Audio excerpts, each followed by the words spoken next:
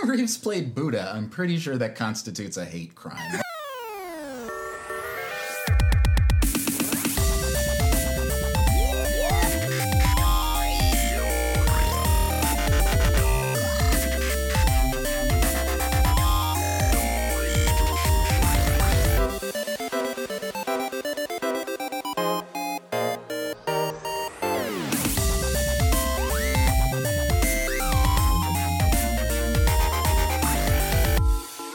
Welcome to Off Time Jive. My name is Tyler Pino. My name is Michael Holler. Who the fuck are you, sir? I'm Zach Nicholson. Zach Nicholson. That sounds like Jack Nicholson. I never knew your last name. It does. Well, there is a relation there, is there not? They're lovers. What? Yeah. Well, they were. They were. There was a falling out after his Coke binge. Right. Yeah. Why did you binge on Coke, sir? How could you not? It's Coke. Oh, that's true. He actually happened to hang out with Carrie Fisher for a long time. I know. Nobody that's how does it just a little bit of Coke. If there's a lot of Coke present, and you might as well go for it. But welcome, sir. It's tell the us nature of addictive drugs. Tell us a little bit about yourself. I don't have that interesting of a life, so He's a friend of Michael's, a student filmmaker, and he came to talk about movies and stuff. There yes, you go. he did. So, speaking of movies, we've been gone for a while, and we've all just been recovering from possibly what is the most anticipated comic book movie of our generation. I would say, arguably. I definitely, in terms of like the fanboy-ease, yeah, I'd say that's pretty accurate. We're talking, of course, about The Witch. Right. I haven't seen it yet. I heard that there's a witch and there's some Dunkin'. They As in dunk donuts? a witch. As in donuts, Dunkin' Yeah. Donuts. You worked at Dunkin' Donuts, They dunk did her you in a not? giant did, coffee yeah. thing. How Was it that? as I know a was it couple as people. unsettling as The Witch? It was probably a little worse. Let me tell you, Dunkin' Donuts was the worst experience I've ever had in my life. It was definitely more terrifying than The Witch. Really? Yeah. Did they make you throw all the donuts away and then reprimand you if you like gave them to homeless people at Yes, the end of the day? yeah, that was a big Why thing. is that a thing? Um, You no longer work for them, so you could say no, whatever? I honestly don't know. I asked them and they just shrugged. It's infuriating to me because I also had a friend that worked at Dunkin' Donuts, and he would sometimes take the donuts home, but more often than not, there were like homeless people in the area. They wouldn't like hang out outside of the store. I could see how that would be a problem in the eyes of the management, but he would just hand them out. And then one day they threatened to fucking fire him. They're like, you cannot do that. And I'm just like, why? Well, one time as I was leaving, I poured myself a small, like, kiddie version of the Coolada and left. And the next day they called me into the office when I got there. They're like, oh, can you come here? And I was like, yeah, sure. And I came in, and they're like, so we noticed you took this, you didn't pay for it as you left, and we're willing to just accept that, like, you just forgot to pay or you thought you did. And I was like, yeah, that's what happened. Not that it was only worth $1.50, but... I imagine your supervisor as Neil Hamburger from Ant-Man. That's pretty accurate, yeah. Baskin Robbins always finds out. Oh, anyway, yeah, fuck Dunkin' Donuts. Yeah, but it's funny because both of you have worked for what you make out to be corporate Hitler. Tyler for Whole Foods and Zach for Dunkin' Donuts. Yeah, I think that's most people that work in like fast food in any capacity. Like it's rough. Whole Foods was a little bit different than what I've heard about, like other stuff like Dunkin' Donuts and actual like real food restaurants, because it's also got the pretentious we're saving the world element. When clearly they're not. They're awful. Like, I worked in prepared foods, which was like the Whole Foods deli. And it is also like we had to prep, like, you know how they have those awful... Crumbly meats? Yeah, they look like a buffet, but they're not. You're going to pay for every ounce of that shit. And if you've ever looked at, like, one of those places and thought, this looks really unsanitary, you were right. It's awful. People, especially in fucking, because I'm from South Florida, and it brings together this group of elderly people that are the most entitled fucking elderly people in the world. So they'll just be like looking at the hot bar. They'll be like, what's Ethiopian food? I don't know. And they'll just, like, put their fingers in the food, walk around, and, like, we had to stop putting out sample cups because they would take the sample cups, but then use them in sundry unsanitary ways. I don't know. I think that made they, it like, worse. shove it up their asses? Yeah. I don't have a catheter on This right already now. looks like diarrhea. I may as well. But no, in have a catheter on it. A big kind of roundabout way. Catheter works. Yeah, it's just a paper cup. It's a sample cup. A big kind of roundabout way. The three of us saw Deadpool. We all saw it independently from one another, so I'm sure we all had very different viewing experiences. Oh, mine was super awesome. There was just enough people in the theater. When I saw it, and this is only because the AMC 25 in Times Square. Empire 25? Or Empire 25, whatever. Isn't there an AMC 25 right across the street? Because I'm pretty Regal. sure... Oh, okay. Sorry. That's the Regal Ewok across from Empire 25. Regal Ewok? Yeah. Why it's is called it called that? I have no fucking clue. Why is it across the street from another movie theater? It works for them, because they're always showing vastly different things. Yeah. But the one that I went to had all the Deadpool showings. The one across the street from that had no Deadpool showings. Yeah, they split the theatrical releases. I'm sure one of them will get Batman 5 Superman, and the other one will get Captain America Civil War. Oh, I thought you were going to say one gets Batman 5 Superman, the other gets Deadpool. I'm like, oh, that's too bad. I feel like they're both going to get like the giant blockbusters, right? No, they usually split it between themselves. Like the AMC Ewok, would give up one of those. Like, yeah, well, the Ewok did not get Force Awakens. That's bizarre. Yeah. Wait, Regal didn't get? Yeah, they didn't get Force Awakens. That's the crazy. AMC across the street got Force Awakens. Dude, I'd be pissed. Although I can imagine if you're a worker there, you're like, I can't fuck that other place. Exactly. But yeah, Deadpool. What do you guys think of it? I know you don't read a lot of comic books, Zach. Tyler, you've attested that Deadpool is one of your favorite comic book characters aside Batman and some weird fucking random truck stop one time. Favorite, so, yeah. No, okay, here's my thoughts on the Deadpool comic. Okay. Sometimes it's really great. Sometimes it's really bad. Yep. Because Deadpool is this kind of character that has the potential to be very, very obnoxious. In fact, his threshold of goodness is kind of narrow. That being said, I think this movie captured that very well. I think this was exactly what it needed to be.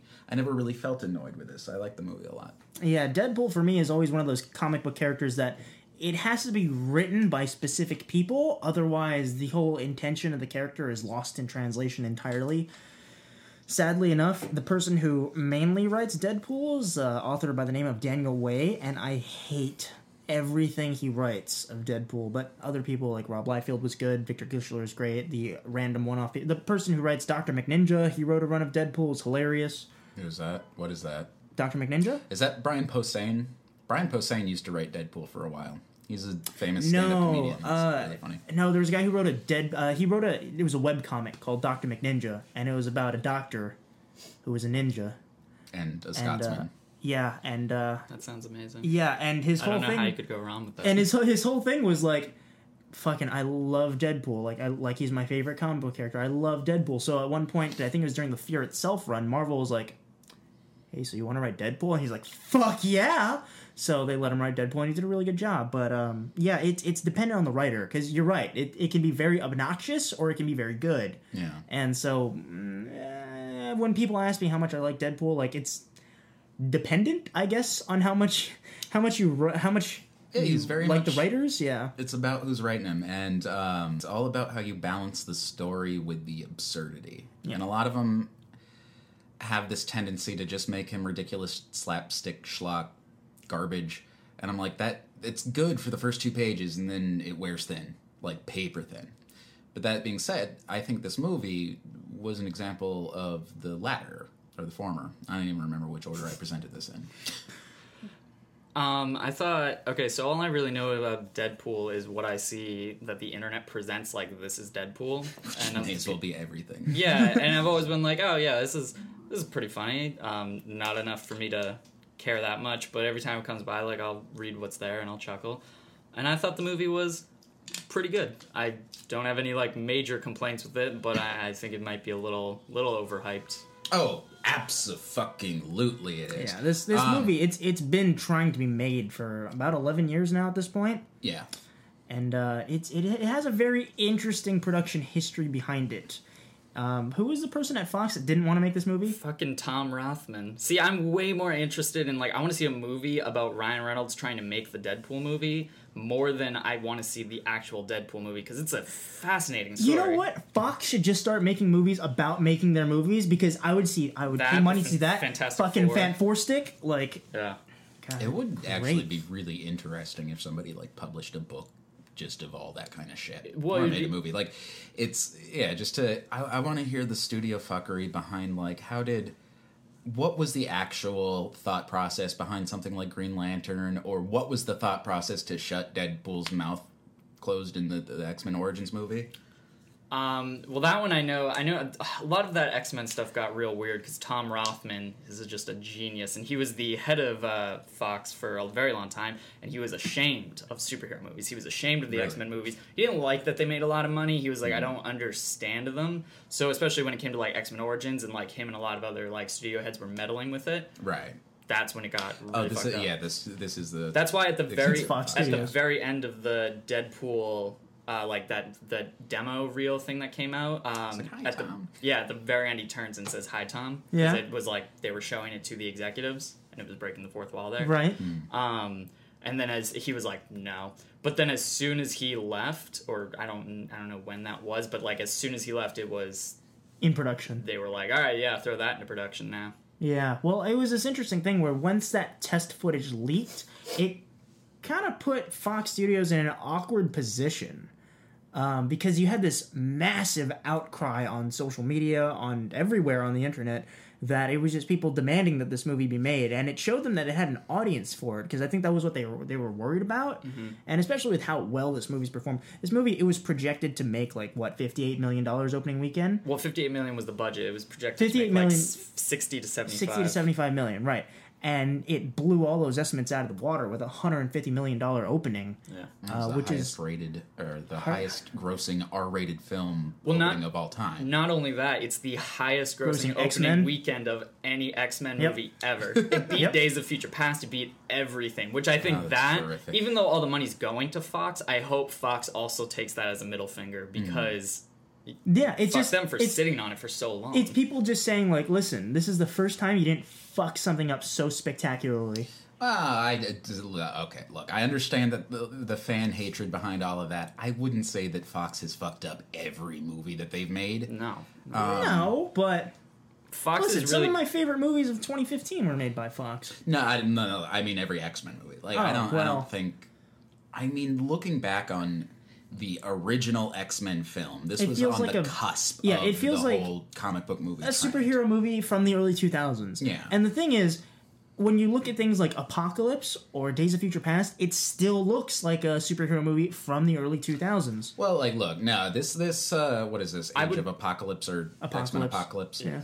This looks like, I mean, with exceptions. I mean, I can't say it's 100% accurate, but it definitely looks like it's a departure, or at least going in the right direction compared to X1.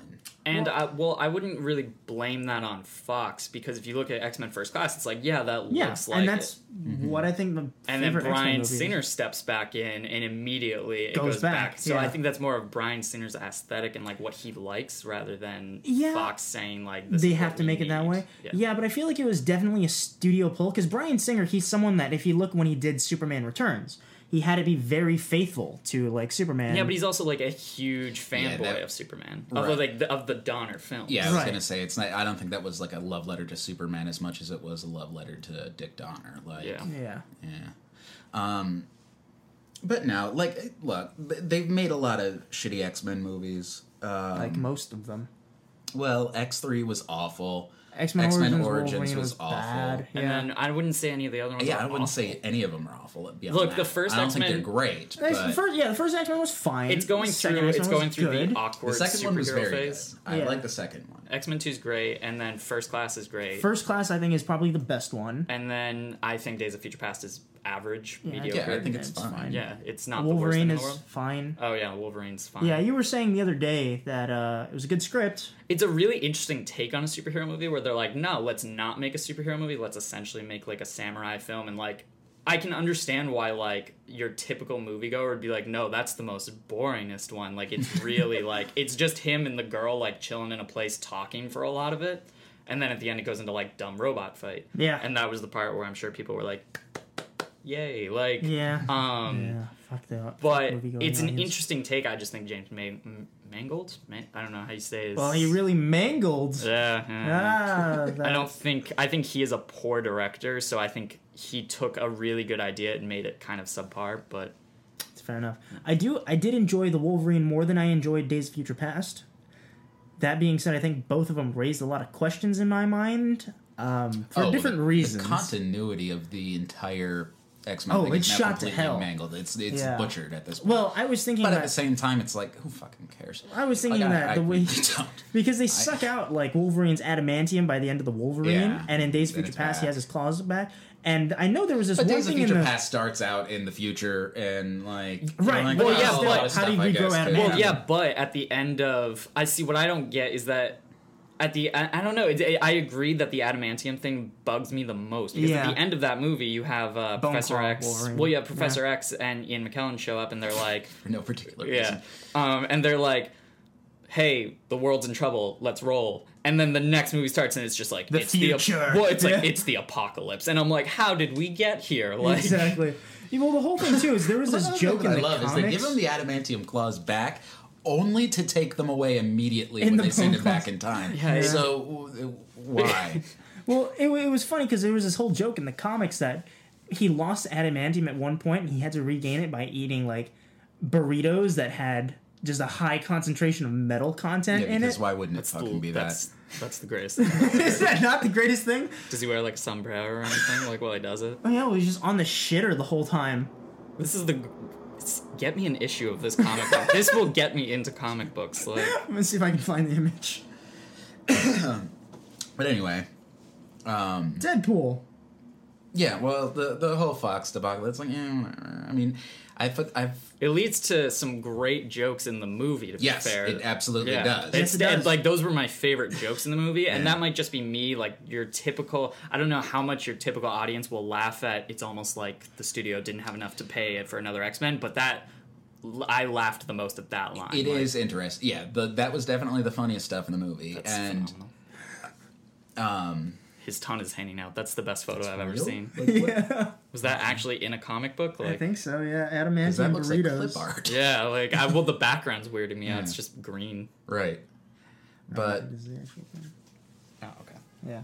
But yeah, no, I mean, I saw the movie 3 times. The first 2 times I saw it out of state in a place where I guess movie theaters aren't a thing, and I forgot what it was like to show up to a theater like 5 minutes before it starts and being able to sit anywhere.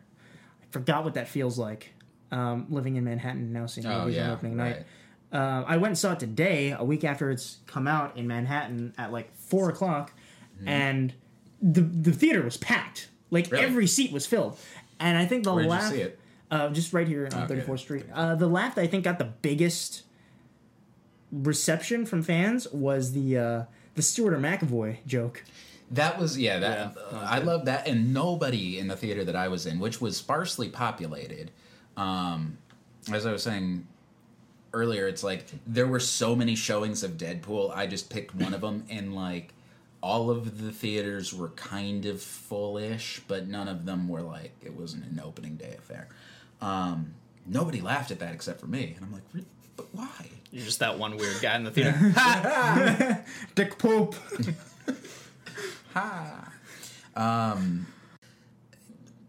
But yeah, as a general audience, like, it is interesting to see what they would receive. Yeah, because a lot of the jokes, I mean, Ryan Reynolds and TJ Miller, they're talking about it because the movie has a lot of like 90s era hits to it.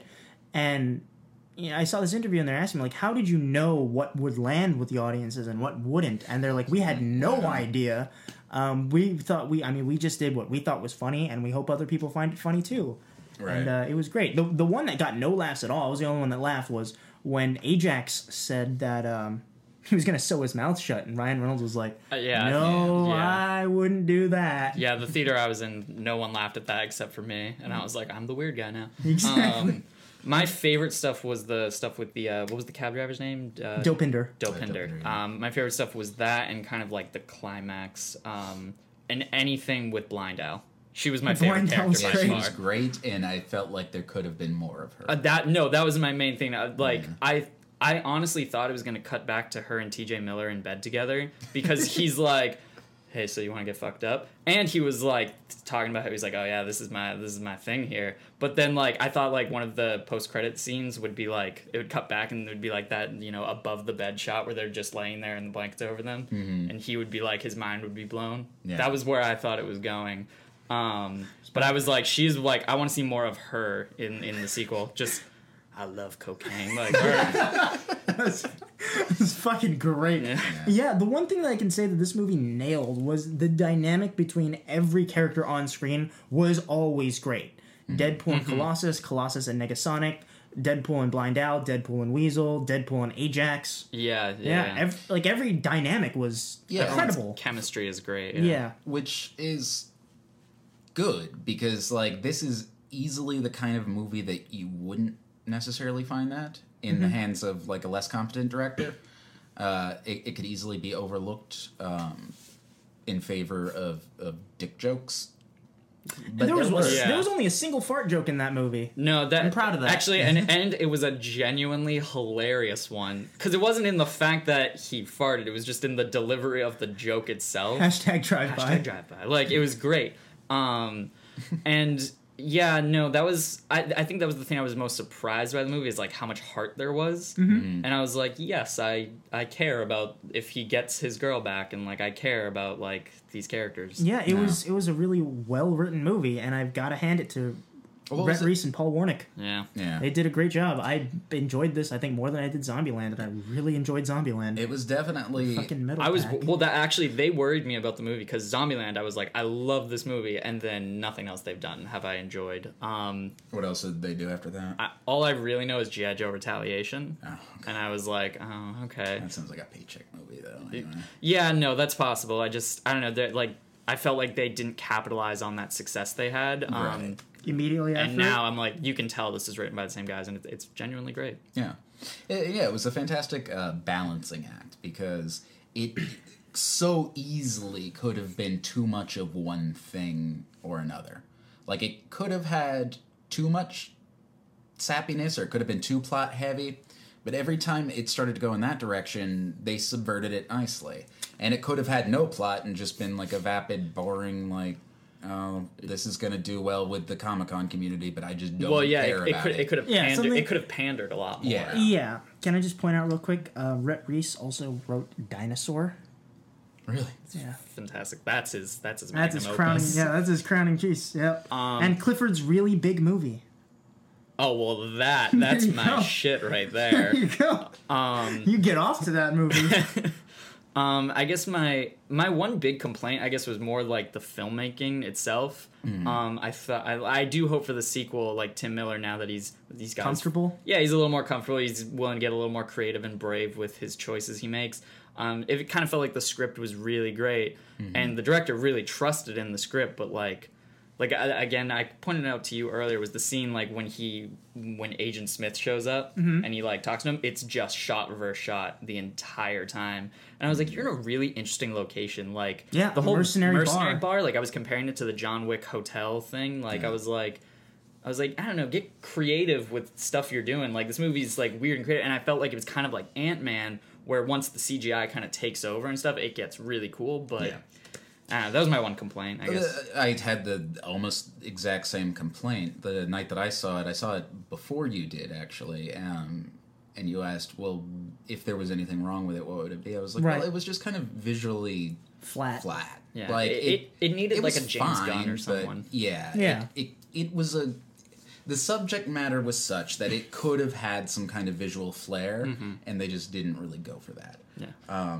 Yeah, the only time I felt like the camera got creative was when it was part of the joke. Like yes, his wiped the gum off. His crotch is in the camera, and yes, the moving the camera and the gum on the camera. Like, it's like when they use the camera to interact in the scene itself. It's like, oh, that works, but like the rest of the movie, it's kind of boringly shot, very like standard, I guess. Right, it's a standard kind of movie. Yeah. And strangely, like, I guess not strangely, but I've had that problem with all of the X-Men movies, kind of. Yeah, I've always thought that. Like, I think that's it's also that kind of byproduct of being out of that early 2000s era.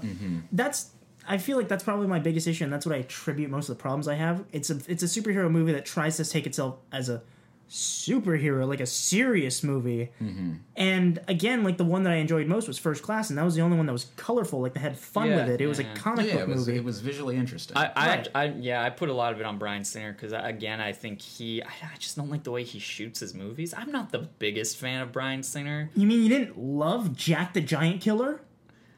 Did anyone see that? Yeah, no one saw that. Yeah, he did. I had no idea. Yeah, it was the movie. It was Giant I know Killer, a lot of people that saw like, that movie and they're like, it was good. You should go see it. I'm like, I like really Apt Pupil. That's pretty great. Where Ian McKellen plays a Nazi. That's a pretty phenomenal movie. Right I remember there. that movie. Yeah, that's a good one. And then and The Usual Suspects, of course. Yeah. But all his superhero movies, I'm like, these are kind of like boring and dull for like superhero movies. Mm-hmm. I like X2. X2 is really good. So do you especially for X-Men in general, which if you look back historically at the X-Men comics, they were always, especially when they first started, it was kind of a rip-off, like a blatant rip-off of DC's Doom Patrol, and quickly became not that at all. Yeah. But that was a book that was known for being off the wall and fucking crazy, that was to comic books of the time what Guardians of the Galaxy was to the Marvel films. Yeah. It was just like, that was the one where it's kitschy and goofy and everybody was like, oh, this is so fun. Then they did X-Men and it was kind of that, and it later got a little bit more serious, but it always maintained its kind of flair for being different looking. Well, X-Men has always kind of mirrored, the interesting thing about the X-Men universe is it always mirrored the civil rights movement, where you had a lot of talk about the politics behind like how mutants are seen and treated and respected in society. And that was it echoed there. Yeah, it was echoed a little bit. People give Stan Lee a lot more credit for that from the get-go than was warranted. If you go back and look at the early X-Men comics, that was something that I think people started to see. He's like, okay, I'm writing this thing, and it's about mutants and whatever, and then people started to kind of see themselves in it. And then he embraced that. He was like, "Yeah, totally." No, that's my favorite. It was all about. That's my favorite thing about Stan Lee is that like literally everyone's like, "This is why you're successful, right?" And he's like, "Sure, yeah." Like, that was my thought process. Give it that and cocaine. Give it up for chastity. No, best Stan Lee moment ever. Fucking Mallrats. Yeah, no, I do like. Mallrats is pretty great. Mallrats is great. I wonder how many copies of Mallrats he's signed in his life. Probably not a lot. Well, it's got to be a pretty decent. I feel like a lot of nerds would try to get that signed because that's like, I think each nerd would be like, "Oh, I bet no one asks him to sign this." Like, and he's like, "This is my 15th copy today." Like, yeah. Although on the topic of really great Stan Lee moments, the cameo in this was amazing. Was great. I was like that whole formula is getting to the point. Like I'll never say stop doing Stan Lee cameos as long as he can, but at this point it's like, yeah, they're kind of pushing a little bit too hard, but now I was like, holy shit, I just saw Stan Lee and titties in the same frame. I just don't like when different. That was good, but I just... he, like, one of those girls went home with him that day after shooting. I just don't like when they don't use him in, like, a creative way. I hate his cameo in Guardians, where they're just like, look at this guy. They're like, hey, look at that old man with the ladies. And he's like, I'm Stan Lee. And they're like, all right. And they move on. And it's like, that wasn't very creative. What was his... like, one of my favorite cameos of his, what was it? I think it was in Spider-Man 2, where he was like, sometimes it just takes one person to make a difference. That's Spider-Man 3. Oh, was it really? Yeah. I've always pointed this out where I think, even though Spider-Man 3 is not that great, it has one of my favorite Stan Lee cameos. I like that he interacts with the hero, and it's like, it's his baby. Yeah, exactly. And he, like, gives him, like, motivation. That father figure type and then thing. he leaves. And it's like, that's how you should use Stan Lee. That's amazing. And, yeah, it actually serviced the plot in some capacity. Yeah, like, it works really usually well. It's just like, oh, look, there he is. Yeah. Yeah, and like all the other X-Men movies, like in X1, he was a hot dog vendor. Yeah. I can't fucking remember 2. Well, I don't blame that because, Wait, he was like... in the X-Men movies? Yeah, in the first one, he was the hot dog vendor on the beach. I forgot what he was in 2. In 3, he was the guy watering his grass. He starts levitating. I literally don't remember any of that. Actually, no. Because in the first Fantastic Four movie, he was the mailman. Yeah, in both. And then in the second Fantastic Four movie, he was Stan Lee. Yeah. Like, my name's on the list. I'm Stan Lee. Was he in Fant Four Stick? He was not in Fant Four Stick. I would have appreciated in Deadpool if he had been like, holy shit, is that Stan Lee? Like is that Stan Lee at the strip club? Awesome. Like, and then just kept walking. Like, really just break that fourth wall. But it's like 16 walls. Yeah, I like him in I thought that line was good. But I liked him in also the first Spider-Man where he's in it for like one frame and he just pulls the kid out of the way. Yeah. And I'm like, yeah, that's right. Stan Lee's a goddamn hero. Yeah. Like, well, we recently went back and watched Spider-Man. It's my favorite. It's a fucking amazing movie. And like I think you said it best, where it's a time capsule. Oh, of the like, early 2000s? Yeah. It's amazing. I mean, they have a parade with Macy Gray and Nickelback. It's phenomenal. Fucking early 2000s. It's the weirdest thing in the end credits when like the music starts and it's just like Spider-Man, like Danny Elfman music, and then it fades out and then Hero by Nickelback fades in and you're like, all right. I remember when that song came out, like, before the movie, they released it in promotion. That's actually not even Nickelback. That's just Chad Kroeger and also the guy the guitarist from Stone Sour for no reason. And that song does not match the tone of the movie in any capacity. And it's hilarious. Yeah, for Spider-Man, it's amazing. I could do a whole hour just talking about that movie. Well, they're great movies. I'm not gonna lie, they are really good movies. Even I think, especially that third one. Yeah, even Spider-Man 3, I think it's better than either of the Amazing movies. Yeah, I've defended Spider-Man 3. I don't know. Like, I think if you go back and rewatch Spider-Man 3, it's not the worst thing in the world. Like, people really like to shit on it, but like even the part where he's dancing down the sidewalk is just a mirror of what happens in Spider-Man 2. Where he walks down the sidewalk and they're like, raindrops keep falling on my head. Yeah, and he's like walking, he's being super nerdy, and this is like, oh, he's still super nerdy, but he thinks he's a badass in Spider-Man 3. And that was the whole interesting thing with the Venom in that movie is he didn't become a cool person. He became what Peter Parker thought was cool. Yeah. And that just kind of emphasized how awkward he was. And the thing is, like, people are like, oh, it's so cringeworthy, but it's like, it's supposed to be. You're not supposed to watch it and be like, oh, yeah, Peter's cool now. You're supposed to be like, Peter, god damn it, you fucking idiot. Like, although that being said, don't get me wrong, that jazz club scene really sucks. It's not great. The jazz club scene is bad, and anything with Topher Grace is bad. But a lot of it's really good. Like, the Sandman's really interesting. He's a good villain. And then Venom's there. And then Venom shows up, and you're like, oh, God, no, please, no. Mm-hmm. And then... No, I just like that... Dave Franco. James Franco. I don't know which I dislike more, but I think that Spider-Man 3 is definitely a worse movie objectively than Amazing Spider-Man, the first one. Amazing Spider-Man, the first one, I hate that movie. I think it's crap, but if you look at it for the sum of all of its parts, it's like, well, it's a movie. Spider-Man 3 has some cool stuff in it, but it is so schizophrenic. The plot just does not know what it's going to do. It's like, well, okay, now we have Harry Osborn, and he doesn't like Spider-Man, but now we can't use him, let's put him in a coma. Then have him wake up without his memory. Wake up, and then all of that stuff doesn't matter anymore. No, but then it comes back later, like... For no reason. I agree. I think it shouldn't have been taken away and then given right back. Structural nightmare, that movie. I don't know.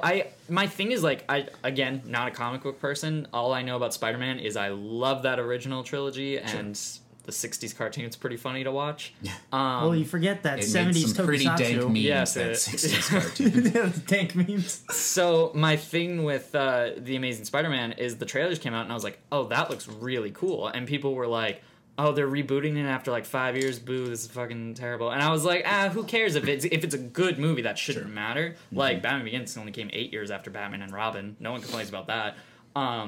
So that franchise died. Yeah. With Batman and Robin. So my thing is, like, I don't know. Like, I went and saw The Amazing Spider-Man, and I watched it, and it ended, and I was like, all right, cool. And that was in 2012, and it has now been 4 years, and I have not seen it since that day. Yeah. Whereas I have watched Spider-Man 3 a few times. Like, it's not the best movie, but it's got fun music. Like, look, there's enjoyable things in that movie, and you could definitely get a lot of enjoyment putting it on and picking it apart. But I think I mean, in a vacuum, if like I'm just looking at the way this film exists, I'm like.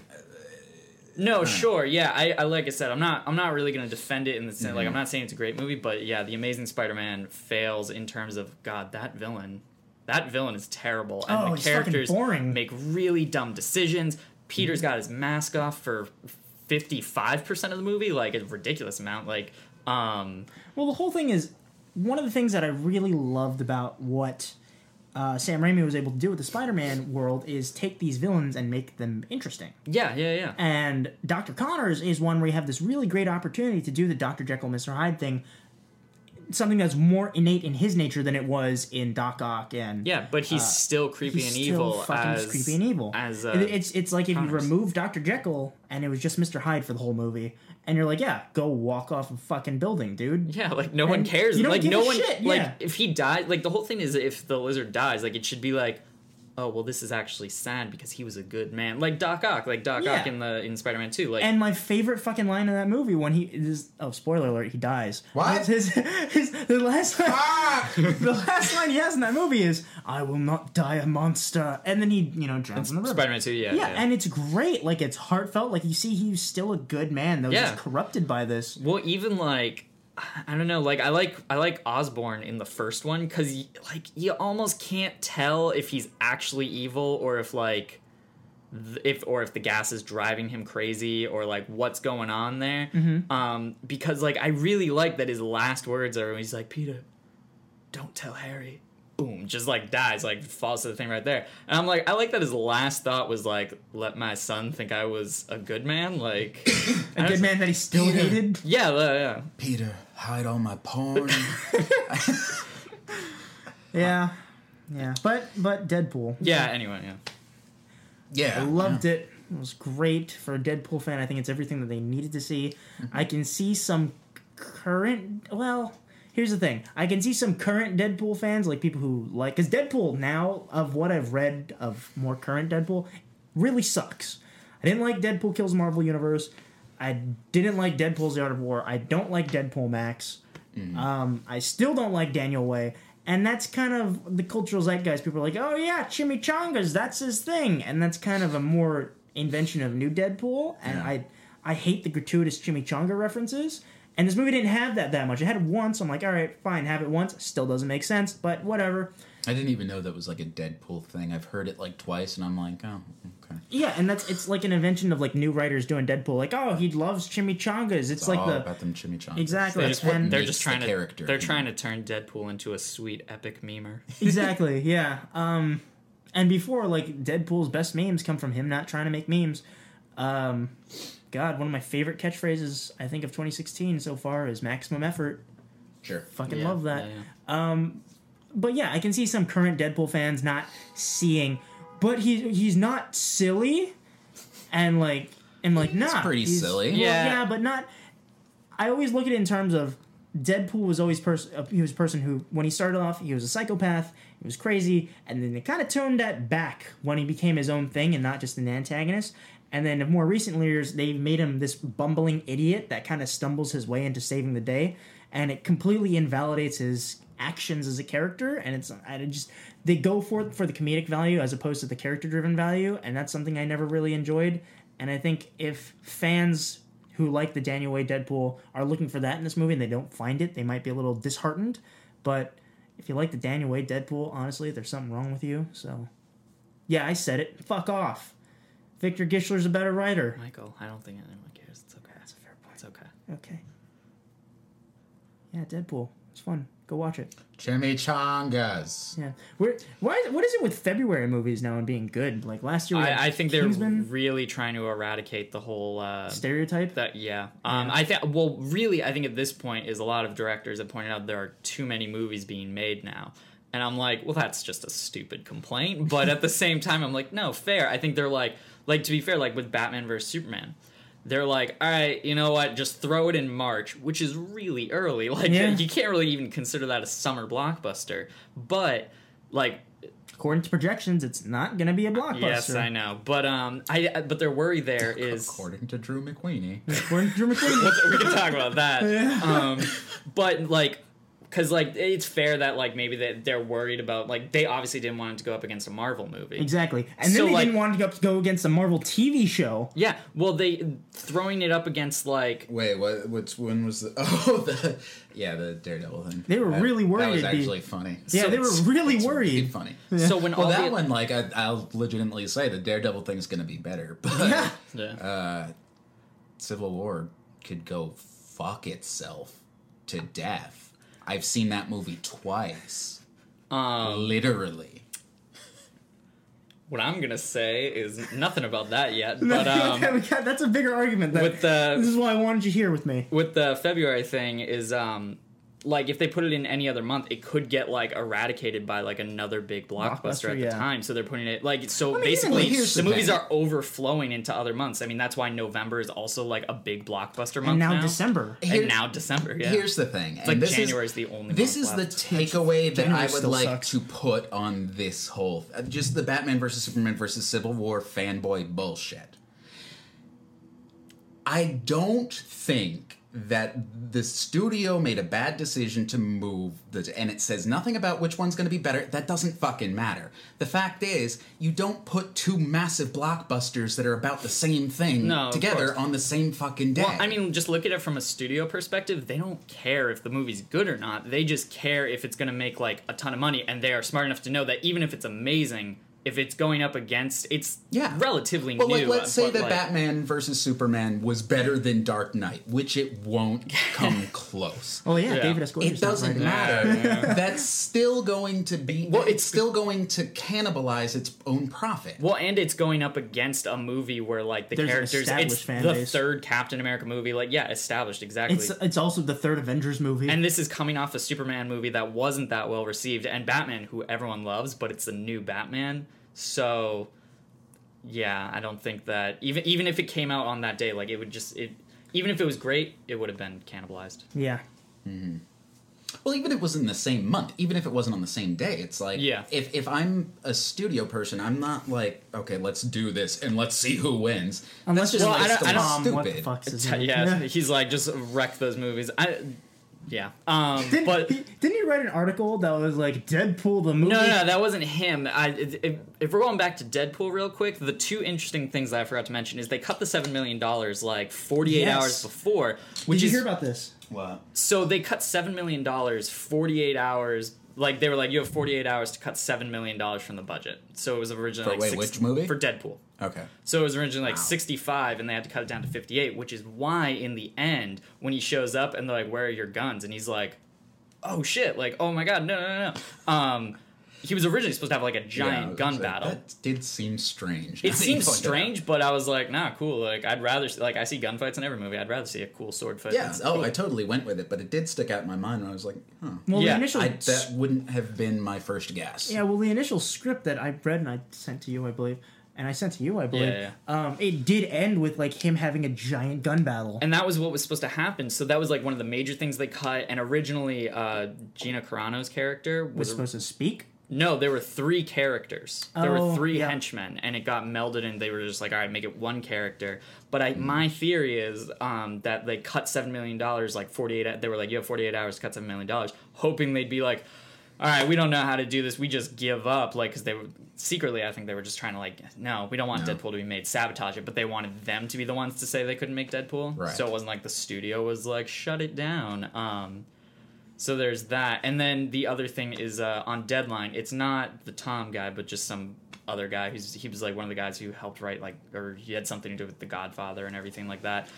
He was just like whining about Deadpool and the fact that it made a ton of money. He's like, even though they did everything wrong, they got everything right. And I was like, oh, you're such a prick, dude. Like, like I just don't like these like elderly 65-year-old men who are like, oh, it's so vulgar and it makes all the money. This is the death of our nation. Like, I don't know. Well, it's like at this point, okay, if you're in show business, you're a fucking whore by nature. That's just what you do. You peddle bullshit to stupid people. most of the time. Oh yeah, no, we saw The Witch, and we can. Oh, there were some stupid fucking people in that audience. There was a baby. So we turned around, and 2 rows behind us, there was a newborn baby, like, just being held. It's got, like, a pacifier and stuff. I was shocked that I only heard it once. It was, like, near the beginning of the movie, we heard something, and I thought it was the movie. Yeah, we both looked back. Yeah, and I turned towards you, and we're like, what?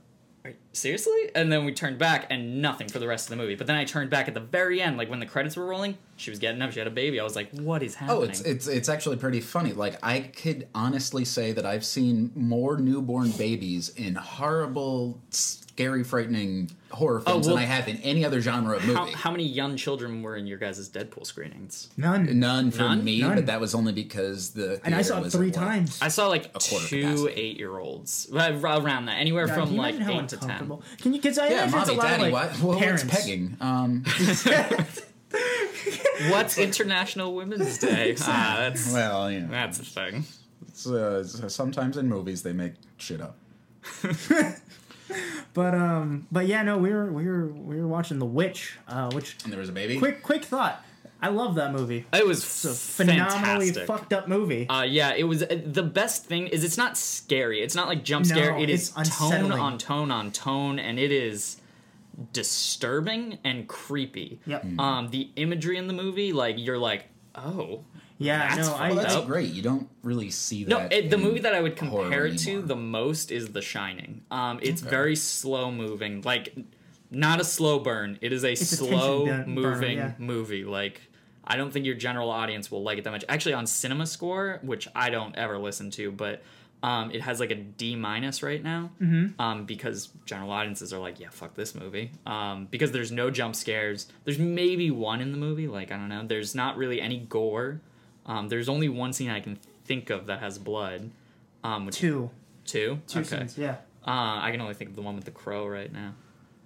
Oh, well, if you're going, there's that scene where they're the baby. Oh, yeah. Then, all right, so yeah, it's definitely... the dad gets... Yeah. It's definitely a movie with, like, just disturbing imagery, and it's... unsettling. It's really well directed. The aspect ratio was different. It was a little fucked up, yeah. Yeah, like there were black bars on the side, not on top and bottom. But they weren't it wasn't quite 4:3. It was weird. It was but yeah, the audience wouldn't shut the fuck The guy next to us kept checking his fucking phone on Facebook, and I gave him shit for it. Yeah, and then the people behind us. Did you hear the people behind us? Narrating the movie? Well, I almost turned around because there were several times where like, all right, so what's happening now? Okay, so this is what's happening, and this is this character's motivation. Like they would keep doing it, and I was like, Jesus Christ, like, There are people in the front yelling? Yeah, there were these 2 people in the front, and at one point the entire theater lost it and was like, Shut the fuck up! Yeah. And that was great. It was... the audience was a pain. A lot of laughter. Because the movie is like, it's just building tension. So there's a lot of moments where, like, you see scary movies, like, there's a lot of, like, laughter in theaters because, like, it's tense and people like to break the tension. Yeah. So they show something that's not that funny and someone will nervously laugh and then everyone starts laughing. Mm-hmm. That happened so much in this movie. Like, because people they're like, I'm a badass. This don't scare me. Oh, no. There was great. This happens all the time. I do that in torture porn a lot, but not because I'm scared and trying to cover it up, just because I'm like, this is legitimately funny. Michael was like, because we saw it together, and Michael was like, all right, so fuck all the people here. And I was like, yeah, have you ever seen like a horror movie in theaters? Because I've seen many, and horror movie fans are both the worst and the best. If you see a movie like The First Purge, we gave up on that movie. I remember the entire audience was yelling at the screen. We're having a good time. We're laughing. It's great. We're like, why would he do that? Like, everyone's just yelling at the screen. In a movie like this, they're still going to do that. And you don't want them to for this. I saw Unfriended in theaters. That was a fun one with audiences who were just like, yeah, this is stupid. That's the only way you could possibly watch that. Exactly. Like, why would you want to watch it by yourself? It's stupid. So with something like this, they would still do it, and that was really obnoxious. Yeah, when it's an actual good film, you don't want that. Especially because, like, the 9 entire times movie, out of 10, horror is bad these days, especially these days. Like, I don't go to see horror movies anymore because it's always Paranormal Activity or any of like the Saws. They're making another one, by the way. Yeah, they announced Saw. Even Saw, I'm more comfortable with. Is it an 8th movie, Activity. or did they just decide to reboot it? I don't fucking know. whatever. But like Saw and things like that, I could even get behind in a so bad it's good kind of way. Paranormal Activity, I don't understand. I didn't know. They're boring.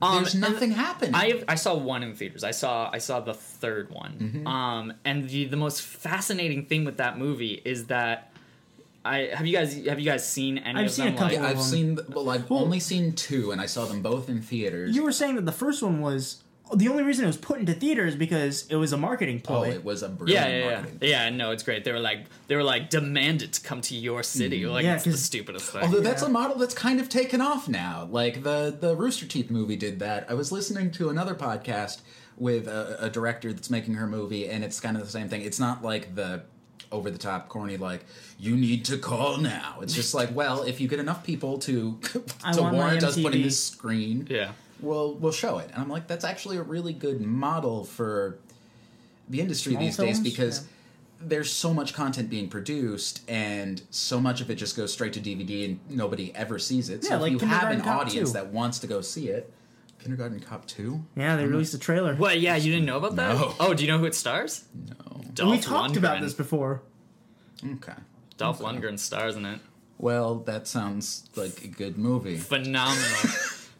Kindergarten. It even has a. I feel like the trailer edited this trailer was from the 90s. Yeah, like they hadn't edited anything from 1992, so like it's fascinating. It's like he's an ordinary cop that's about to go undercover. Well, that actually sounds like the best possible way to do that because the other side of that coin would be okay. Let's make a serious, dark, gritty kindergarten. Oh cop. no! No. That's not what this is. This is aimed at. No, Zack Snyder isn't directing this movie. Wouldn't that be great though? Everything's desaturated. Yeah, it's got that epic film grain filter that Batman v Superman has. Yeah. That would actually be like legitimately awesome. I would think that.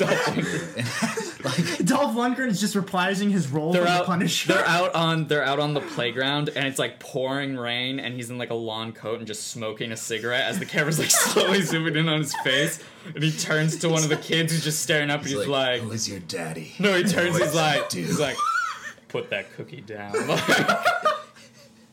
As it's just pouring rain. You mean those are other people's lunches? Stop it! Lundgren doesn't have a funny accent though to make fun of, so He's not. Well, he was in that commercial recently that you're talking about. I'm telling you, it's the best hilarious. thing he's been in forever. Dolph Lundgren needs a comeback. You pitched Dolph Lundgren as Cable, and I would see that. That would be fantastic. Yeah. I mean, they were like Dolph Lundgren, Mel Gibson, Keira Knightley, and I was like, fucking yeah, Dolph Lundgren. Well, that also the guy from Avatar, but I don't give a shit about him. I don't want him to... Stephen Lane, I don't want him to play it. Everyone's like, oh, he looks just like the comic book. I'm like, cool, but he sucks. Yeah. But you know, he was in the highest grossing movie. No, I know, yeah, everyone. Sam Worthington actually gets to say, hey, I was in the highest grossing movie of all time. Oh, what else were you in? I was in the highest grossing movie of all time. Like, that's all, like, Stephen Lane. It's like a cast of nobodies except for, like, Sigourney Weaver. Yep. And Michelle Rodriguez. Sure? Yeah, she's on that level. She's been in a lot of movies. I'd argue, yeah, sure, but I'd argue Zoe Saldana is probably a bigger star than her. She really got big after that movie. Yeah, no, not before.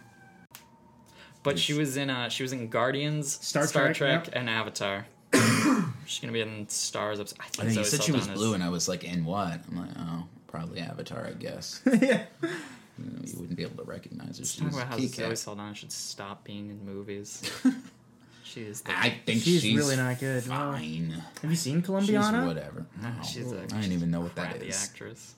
Yeah, no, I know Colombiana. Yeah, it's made by Taken 2 director before Taken 2.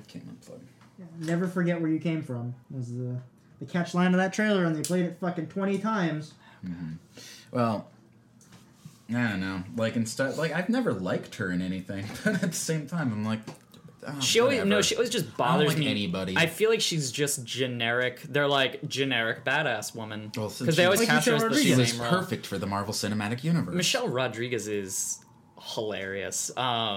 If you want to put her on, like, I wouldn't even call her generic. Like, she pops up and you're like, oh yeah, this is great. I think her, be a cartoon her character. best role is in the Machete films. When she's got the eye patch on and like, oh, that's right, I forgot. Yeah, that's what I think of when I think of Michelle Rodriguez, yep, and I'm like, yep, that is an accurate use of her. Michelle Rodriguez has been in things like SWAT and Resident Evil movies, and she's in in every movie. She always is the same person. Yeah. I don't know why I'm okay with that, but not with Zoe Saldana. I don't know. I can't answer that. I feel like Michelle Rodriguez is probably more authentically that than Zoe Saldana. That's fair.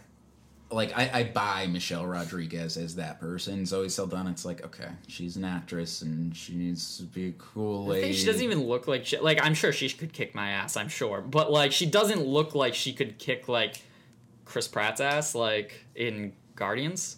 Right. I don't know. I don't quite she's buy an it. alien. You need a you need a badass lady in your movie. I don't know. I guess I have more of a problem with that than like the Gal Gadot thing, where like in every movie she's just a badass, but like I don't know. Well, I mean, I thought it was really hilarious because she was. I've ever seen her in anything else. Well, Furious 6.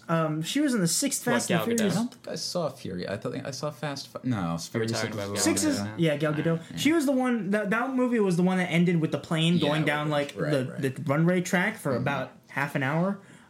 Did you guys ever talk about the last Batman and Superman trailer? I don't think we did. No, we actually haven't. What were your guys' thoughts on that? Just because of the Gal Gadot thing. She has one line now. I honestly the first don't give a fuck 10 seconds of that trailer, great. Yeah. It made me super pumped for the Batman movie. Yeah. Right. I was like, that's the whole thing. But like it's straight up Arkham Asylum, right? Mm-hmm. Yeah, it literally looks like an Arkham game. And it's the first time there's ever been a Batman movie where Batman looks like he can move. Like he moves like really fluidly. I want to see like a behind the scenes like the B-roll of that scene because I want to see how much of it is like him sped like, up movement. Yeah. Well, yeah, like how much is that? Like, is there ever like a CGI Ben Affleck in it? Like, I don't know. Like, I'm sure it's not because the suit doesn't look like they're trying to do armor like every other movie. It's very like it just looks like the bat suit. Yeah. But I mean, like, I really enjoyed the new trailer, and I feel like if that was what was presented to me first, I would be much more excited about this here's the thing. movie. Like, I thought the Comic-Con footage was fine. Like, that, like, the 10 seconds 30-minute short film that they released where it was like, this is a day for the truth. That whole with thing. Lisp Lady? Yeah. The lady from The Incredibles that's in this movie for no reason. Yeah. I thought that was fine. Like, I don't... And again, I say this all the time. I don't think it's going to be a spectacular movie. No. But I don't care. Like, at this point, I really don't. Because 90% of fucking superhero movies... I'm sorry. Like, look, I'm a nerd and whatever. I'm not going to be a part of this fanboy circle jerk where I'm like... Oh, Marvel is incredible. You're just going to be part of the regular circle jerks. They're fine. They're fine. You got not there, great Michael. movies. Yeah, I did. You just kept going. I'm part of the regular circle jerk. What does that even mean? What, like I sit around and jerk off with other guys? Cool. Is there anything wrong with that, Michael? What's wrong with that? Yeah, fuck. You got me there, I guess. Well, I mean, movie circle jerks, that's a problem. Well, I mean, it was interesting because you and Zach both have very differing opinions on the Marvel movies. I argued with you, proxy him. He just pretended he was you, I think, and just regurgitated all your opinions. Yep. Mm-hmm. And we just had an argument on that for a while, which was fun. I had a good time. Yeah, it was fun playing devil's advocate, because usually I'm the one defending the Marvel movies. And I'm not the biggest Marvel... I don't hate the Marvel movies. I don't think they're the worst thing of all time. Are you sure? Because I went back and listened to that podcast, and it sounds like that movie gave you cancer. Which one? All of them. Age of Ultron did. A lot of them did. But no, look.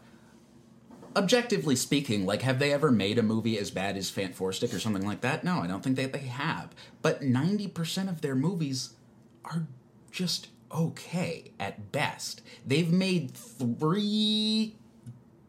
two really good movies, 3 good movies. What are the 2 really good ones? Winter Soldier and I like the first Iron Man a lot. Oh, not the first Avengers, I think, was a very competently pulled off movie, but when I look at that movie, I'm like, yeah, but I don't put that in like the category with Dark Knight or any of the superhero movies where I'm really into it. I think the first Avengers is kind of overrated. I think it's a good movie.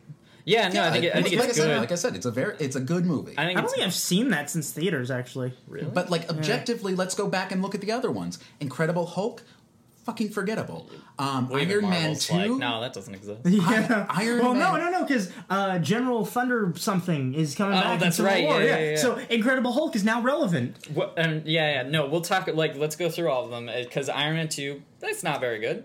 I hated that really one. Really dislike that. I think it's better than Iron Man 3. I still think it's better than See, Iron Man 3. I think Iron Man 3 is a more insulting movie, but I think Iron Man 2 is a worse movie. Yes, I agree with that. The reason I hate Iron Man 2 is it.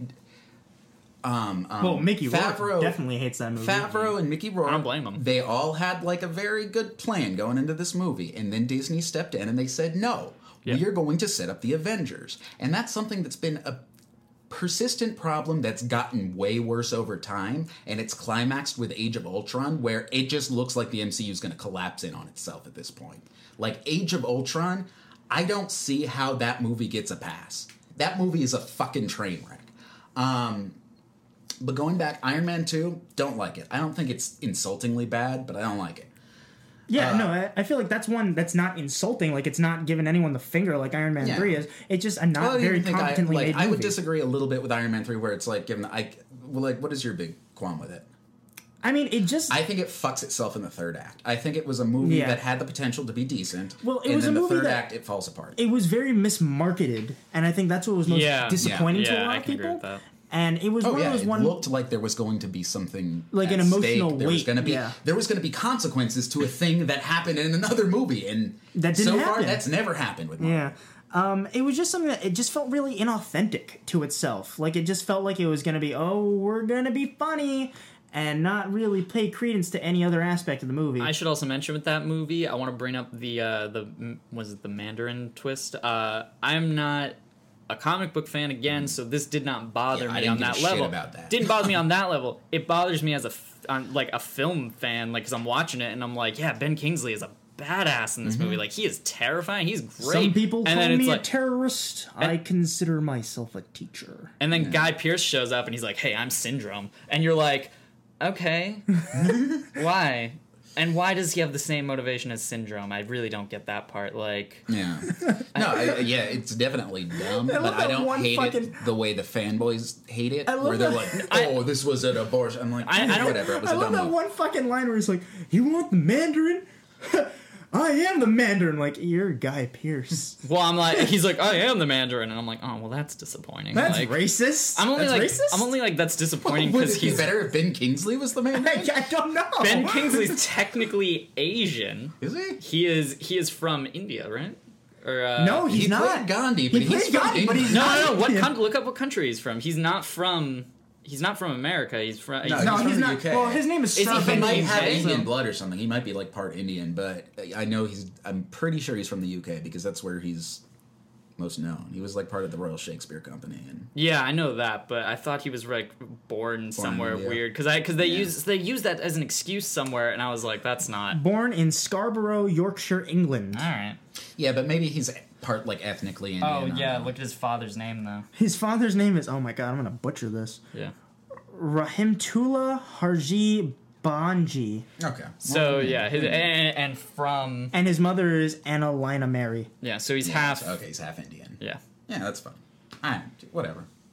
So they were like, technically he's Asian, and everyone was like, shut the fuck up. Like, but he's not Chinese. Listen, but, you know, Keanu Reeves is Hollywood's most famous Asian. Keanu Reeves played the Buddha. The Buddha? The Buddha. The Buddha? The Buddha. All right. Did he? Have you not seen the little Buddha? No, I showed you clips of the little Buddha. Yeah, we watched clips. It was great. Yeah, Keanu Reeves played Buddha. I'm pretty sure that constitutes a hate crime. Like,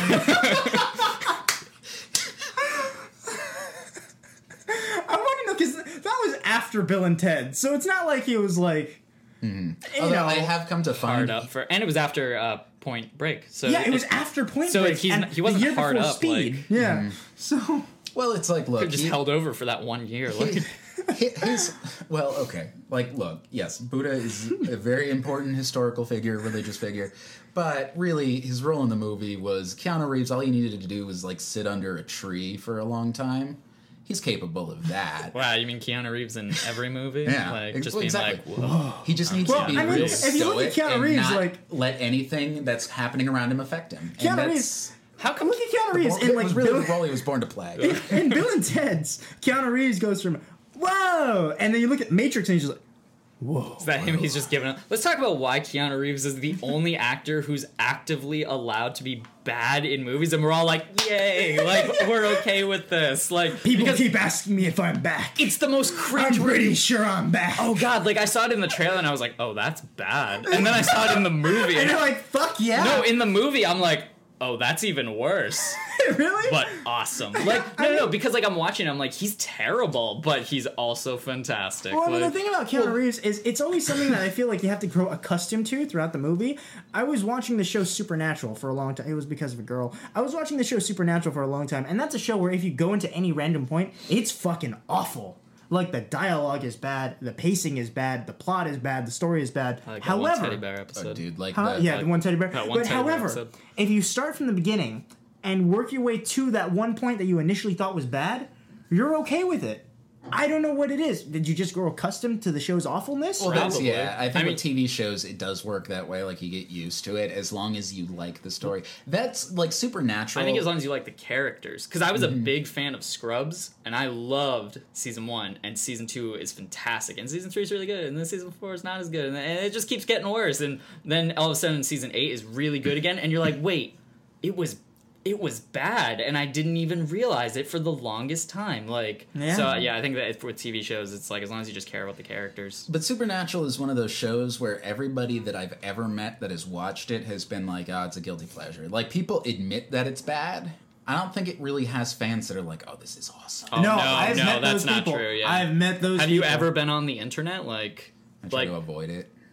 Except It unless makes it's porn. me angry. yeah, that's Well, fair. yeah. There's probably some like Rule 34 supernatural stuff I out don't there. doubt it. Yeah. You know, I haven't met a lot of guys that like that show. No, it's always mainly like mainly girls. Yeah, Like, well, most of the people I know, they're girls who are Long like, Silent Silence or Mean That's Comment. like, I mean, Supernatural is kind of Negasonic like, Teenage War. I bet she fucking loves Supernatural. no, she seems like she judges the girls who do like it. You think so? Well, Is that not she one looks of her down on guilty it. pleasures? she might be a guilty pleasure follower of that. The I bet she has a poster in her CWWB, room. that whole network has always very much been Catering geared to fangirlisms? towards teenage girls. Like, it's always been, and like, I guess maybe it's starting to drift a little bit from that now with like the DC shit. But at the same time, like, I look at the Flash and Green Arrow, which I know a lot of people that like it. You like the Flash, I like the Flash. and I'm like, well, yeah, but it still kind of looks like CW-ish. CW-ish. Yeah, definitely. What's that Arrow level? even more so. I like how even the nerds are like, yeah, they're stupid hot, but like in the show, they're just considered nerds. Like everyone in the CW universe is just attractive. That's how they cast, and Yeah, it doesn't yeah. matter if they can act. It doesn't matter. Nothing matters. It's just like everybody will be really pretty, and the show will be good. To be fair, everyone on the Flash is Competent. pretty good. Yeah. Like I've watched The it, and guy I'm not who a plays- huge fan. The guy who played fucking Dr. Wells is Okay, amazing. well, he's amazing, and I have to say, good for them for not casting like a model for him, because he's just a normal looking dude. Yeah. Like they didn't cast like some like model with Out like a of People square magazine, jaw yeah. to play a villain. Okay. Fuck. I think someone just stabbed outside my apartment. All right, that's crazy. Or they're really excited for Dr. Wells. Yeah. Who isn't? You know, he was the best part of that He was show. the best part He of was that the show. reason I kept watching. But yeah, they cast someone who was like actually a good actor. Fun fact: he was also on Scrubs. He was JD's brother. I just really love Scrubs, guys. I know that. But yeah, it's a Flash. It's fine. It's not great, but it's fine. Well, fuck you too. No, I'm just kidding. No, Yeah, I really that's like Flash. That's how I really feel about the Flash. I'm like, I totally get why people like it, and I'm glad that it exists, and it's like super. It's my second favorite DC show Accurate. on TV. The only time I'd gain After The only one Gotham? that's on now. No, after Constantine. the only time I'd gain respect. Fuck Gotham. Yeah, no, fuck that show. Fuck that show. The only time I'd gain respect for Flash, though, like a ton of respect, if it all turned out it was building up to like crossing over the movie Flash with this Flash, because there's different. I know there's like different universes. I haven't watched The season 2, multiverse? but I know Yeah. there's a lot of like Well, multiverse stuff. Well, I was always hoping for like the movie Flash to meet the TV show Flash to meet the Warner Brothers animated universe Flash. Oh, that'd be great, like Roger Who Rabbit Framed type Roger thing. Rabbit? Yeah. I would watch that. I would binge watched watch the all the fuck show out of up that. until that point just to get to that. Do you know the guy who voiced Flash was also he played Lex Luthor on Smallville? Yeah. Yeah. Yeah. Still didn't see Smallville. Yeah. I've never seen an episode. I've seen at least one episode from each era of Smallville because I felt like I had to as a comic book fan. I never liked that show, but at least once a year when it came on, I'd be like, okay, I'm going to watch it. I'm going to see what it looks like now. Because that's a show that changed wildly from season to season. Like, it started off as like a teen drama. High school drama, yeah. And then it ended up like literally, it may as well have been Lois and Clark, like where they're doing comic book shit. And I'm like, when did that happen? Well, they were like, it's going to be an about episode with the Wonder Twins. Well, they were like, it's going to be about his high school years, and then 10 years later, they're like, oh fuck, what do we do now? What did it have? 10 or 11 seasons? 11 seasons 11? sounds So right. many. Yeah, I think it was 11. Yeah. Too many. Too many. Some would say. Most would say. I would say. Wasn't there one where he was in like the shitty Matrix-esque trench coat too? Yeah, that was like a whole. Was he still in high school? Because I feel like that would have been bad. They I could don't think so. never. He was living in Metropolis. They could never have him dress as in the Superman, cape, right? Because They said no rights flying, issues, no cape, yeah. right? Yeah. Mm-hmm. That's why in the very last episode they're like, he's gonna be in the Superman, because I've only seen the last like minute of the last episode because Yeah. people made a big uproar and I wanted to see what it was. And it's like, yeah, they're like, he's Superman now, and it's just like they like Photoshop this little red and blue blur like flying past an airplane, Yeah, and they then you see like the logo up close on his chest or something. They and then that's show it. the suit, I think, but he's not wearing it. Well, they don't. Yeah, they don't show like the full body like Mm-hmm. him in it. So if you had to choose, would you rather binge watch all 11 seasons of Smallville, or whenever it's canceled, watch all of Supergirl? I don't know. I've never seen Supergirl. I can't judge it. Yeah, I've heard it's not the worst thing in the world. I saw like a 5-minute clip from it. It's awful. I don't know. But To the me, Flash like, is going to be die. on it. Well, I I know, and that's weird because it's a different network too. Yeah, I know. Yeah. Are their numbers that bad that they're literally paying the CW to have someone come over from another network just to try and boost popularity? I think I'd rather. their numbers watch aren't bad at all. Are they not? Supergirl. Yeah, It's no, doing it's pretty okay. popular. I don't know a single person that watches that show. Yeah, but I don't know a single person that watches. Do you have any TV, friends, really. Michael? Though? Yeah. So- That's a fair Do you have point. any friends, Michael? Let's really question that. That's a fair point. All right, see you guys. It's okay, buddy. As he exits his This is house. my own room.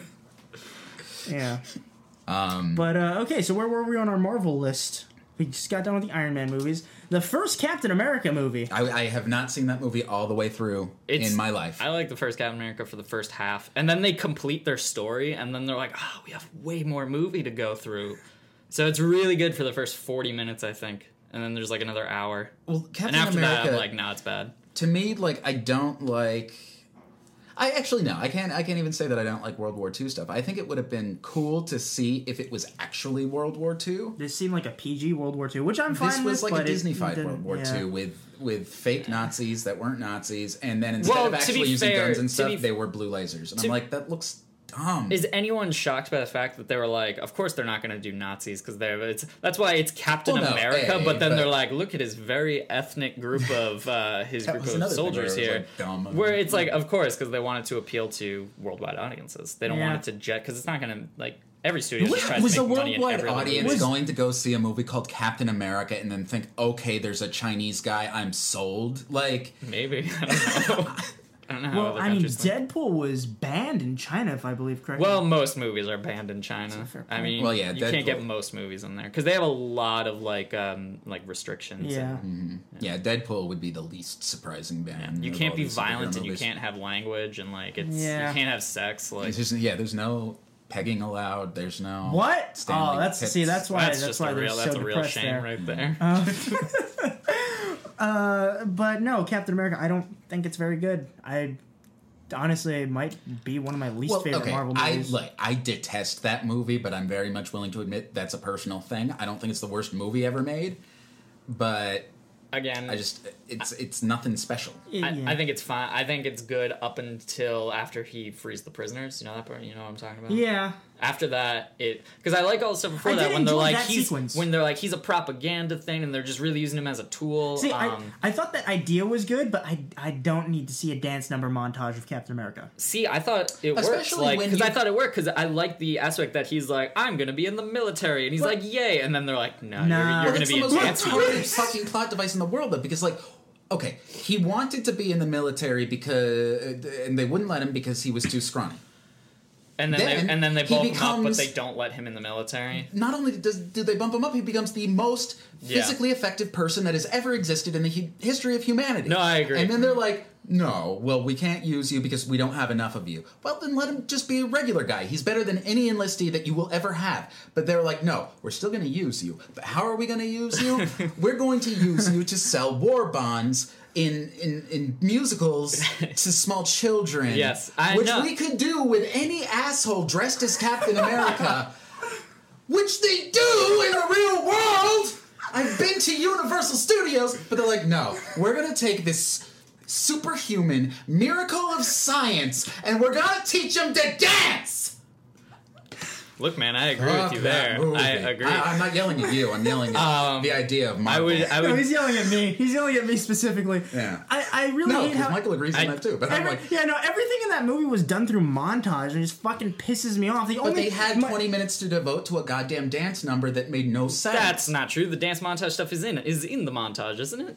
It's its own sequence. It's its own montage sequence. But well, no, I thought if you have 3 minutes in the movie to dedicate to that. They do a montage of the dance numbers, right? Yeah. Because you see every battle that Captain America has to fight is done in montage. This is an action-adventure superhero movie. Only one what do they think people are paying to see? The only one they don't... Well, there's a couple... The train sequence was just like 2 minutes. Well, that's not montage. No, because after that 40 minutes is up and he frees the soldiers, and then it goes into, like, him, like, doing the action stuff. It's just action stuff from there on out, and it's boring. It's the most boring thing possible. I had way more fun with the dance numbers and everything than I did with, like, when he goes into, like...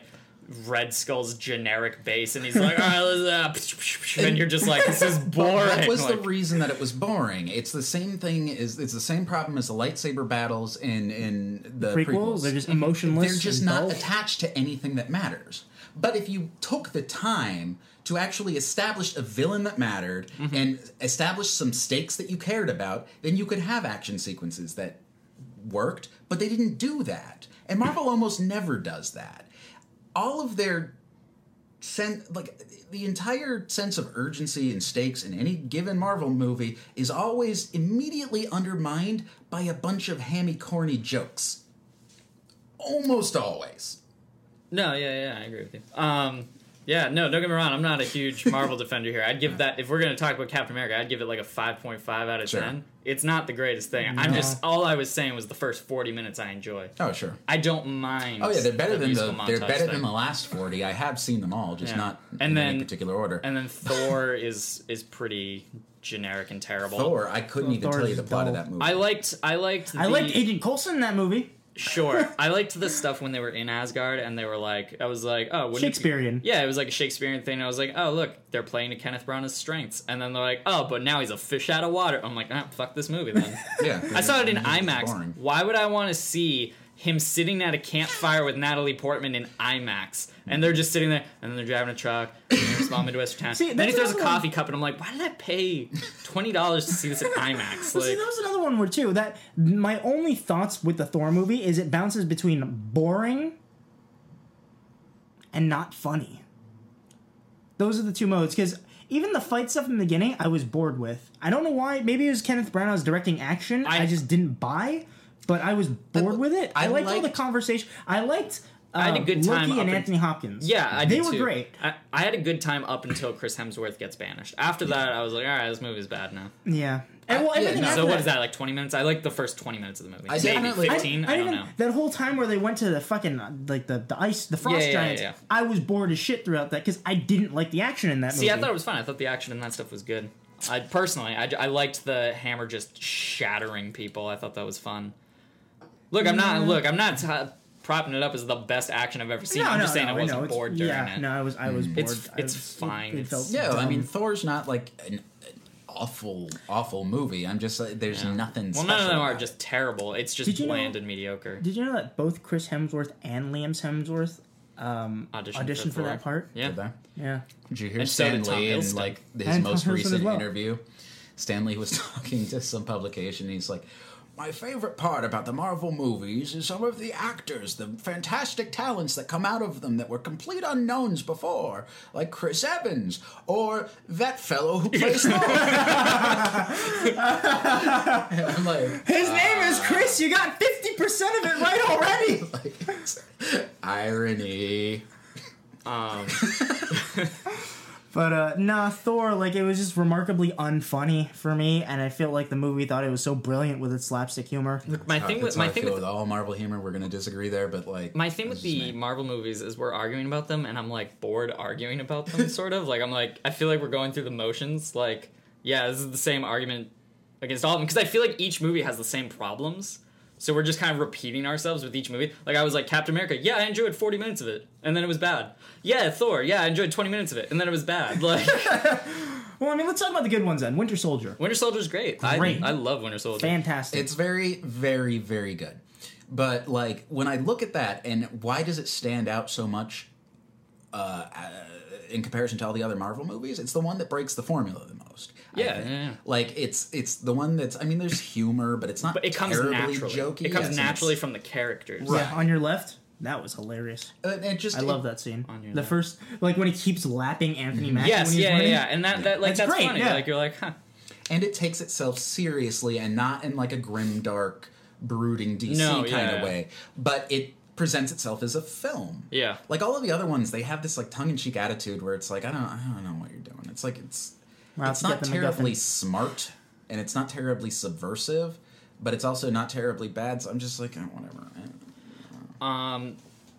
Unpopular opinion of mine, which I didn't always think this. Like, I saw the movie and was like, this is great, and then have liked it less and less as I've gone on, is Guardians of the Galaxy. Yeah, he's not a big fan of Guardians. I think I'm the only one at this table right now that likes Guardians of the Galaxy. Look, I'm not saying I hate it. I'm just saying it's vastly overrated. This. So much this. It's got a 90% on Rotten Tomatoes. I know. And I think that's... Based on what? It's rated higher than Winter Soldier? Yeah. Did you like it the first time you saw it, or did you just hate it from the moment I didn't hate it when I saw it. I was just like, this is okay. I didn't understand the hype going in. I'm like, okay, it looks kitschy and fun, but all of the Marvel movies are kind of kitschy and funny. So it's like, if this was the Zack Snyder DC universe where everything is grimdark, and then they came out with Guardians of the Galaxy, I'd be like, holy fuck, that's different. Yeah. But we have this jokey kind of semi-comedic world anyway, and they're like, but this one's just going to be really funny. And I'm like, well... okay. I don't know. It's not the humor. I don't know. Like, upon rewatching it, it's just like, and this is my fear with Deadpool, which I've mentioned to you.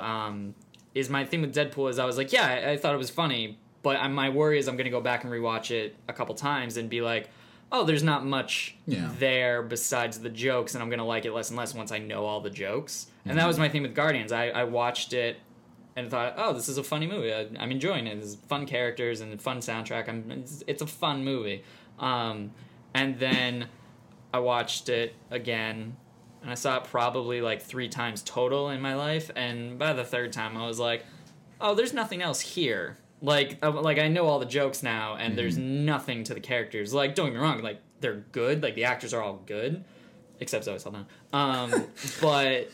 Even, the movie itself, like, there's nothing to the characters. Dave Bautista was a better actor than Zoe Saldana? Yes, I am. He's genuinely probably the funniest one out of all of them. He was the most surprising to me, where I was like, okay, when they casted him, I was like, what? Yeah, no, that was my reaction. Yeah. But it's like, he didn't come off as a brilliant actor, but the character did what he needed so well. He is the only thing I still, like, pretty consistently laugh at in the movie. Like, his lines, it's just that dry humor that he delivers, like, when he's like, my reflexes are too quick. Like, I'm genuinely like, you're a funny character, I like you. Like, the rest of the movie, like, I kind of get annoyed with Chris Pratt's character now, even though he's good in the movie, but, like, I don't know. Like, everyone compares him to Han Solo, but it's like, when I rewatch Star Wars... Everybody in that movie is Han Solo. Yeah. No, that was my problem also. Like, I'm like, everyone in this movie is too damn cool. Like, that sounds like a jealousy issue. No, it's not, though. Like... As you sit here in Rocket could have been... glasses and beanie. Yes, thank you. Yeah. Rocket... That out. Yes, that's the most Han Solo-ish outfit out there, isn't it? It's the 21st century Han Solo. Yeah. Exactly. Are you moving to Williamsburg soon? Yeah, that's my plan. Yeah. You got your typewriter all ready? Yeah, well, I'm going to go get my typewriter and just write in, not Starbucks, because that's too, like... But like a Gregory's, right? I don't know what that is, so yeah, sure. It's a coffee chain. All right. A smaller coffee chain. The logo of the coffee chain is the silhouette of a guy with a beard and hipster glasses. This is the worst thing ever. I think I've made, for my opinions, pretty clear that I'm not that much of a hipster. Yeah. I'm like, yes, the Marvel movies are very fun. I like Captain America. Like, exactly. With what movie were we Guardians? talking about? Guardians. Yeah. It's I don't know. Like, it's just not that funny. Like, I like elements of it, but it's not that good overall. I think. I don't think there's much to it. I'll see the sequel. I like James Gunn, but especially if Kurt Russell has a Fucking sweet Kurt Russell. bone tomahawk mustache. oh man, no, that's the thing I'm most pumped for is Kurt Russell. I want to see some of that sweet Kurt Well, he Russell. didn't see going the around first doing movie shit. initially. No, I know, They yeah, offered it to yeah, him, yeah. and they're like, "Well, He was like, "Yeah, I'll see the first one one first, and then I'll do it if I like the first one." It's I love actors like that. There was we talked about it the last time we talked about Mickey Rourke on Iron Man 2. Mm-hmm. He was on the Seth Meyers show doing press for this, and he was Press for Iron Man 2? Or? Iron Man 2, yeah. Okay. And he was talking about, he was one of the first people that dropped the ball, and he's like, I do not like Marvel after working with them. He's like, I don't like their editorialization of it. I don't like the fact that they're so heavy-handed and they don't let the directors do what they want. But he's like, but the first way he's like, Seth Meyers is like, well, so I heard you're not a big fan of Marvel. He's like, I don't like them. He's like, do you like DC? He's like, what the fuck is that? And I'm like, yeah, this is how these actors probably think about it. Yeah, I don't know. With the Marvel movies, I think I don't know. They're not the greatest things in the world. They're just fine popcorn entertainment. I like the Captain America movies because I like the character, and I didn't before. I just like Chris Evans' interpretation of the character. I liked him in Winter Soldier. He bored the ever-living fuck out of me in the first Avenger. The Iron Man movies, it's like, you see the first one, and you're like, yeah, this is great. And then you see the second one, and you're like, oh, this is less great. And then you see Avengers, and you're like, all right, your shtick's getting a little old. And then you see the third one, and you're like, all right, I'm done with Iron Man. So, hopefully in Civil War, like, I don't know, they use them to good potential. I like the idea. Well, they're going to use them to kill Captain America. I know they're not happens. They're not going to kill Captain America. That's what happens in Civil War. It is what happens in Civil War. Yeah, sure, but does any of the movie look like true. a literal adaptation of that? Literally, Their Age of Black Ultron Panther also- kicks Winter Soldier in the face. Age of Ultron, I'm sure, was a very literal adaptation of the comic string Age of Ultron, right? I don't. Well, It wasn't. no It wasn't. idea. And Joss Whedon said, "Oh no, I'm just taking the title from this series here and slapping it on." Yeah. Yeah. But and the other point is, when has an actual main character in a Marvel movie, a good guy, ever died? Well, I think they'll die soon. I think they will because we're coming up with contract.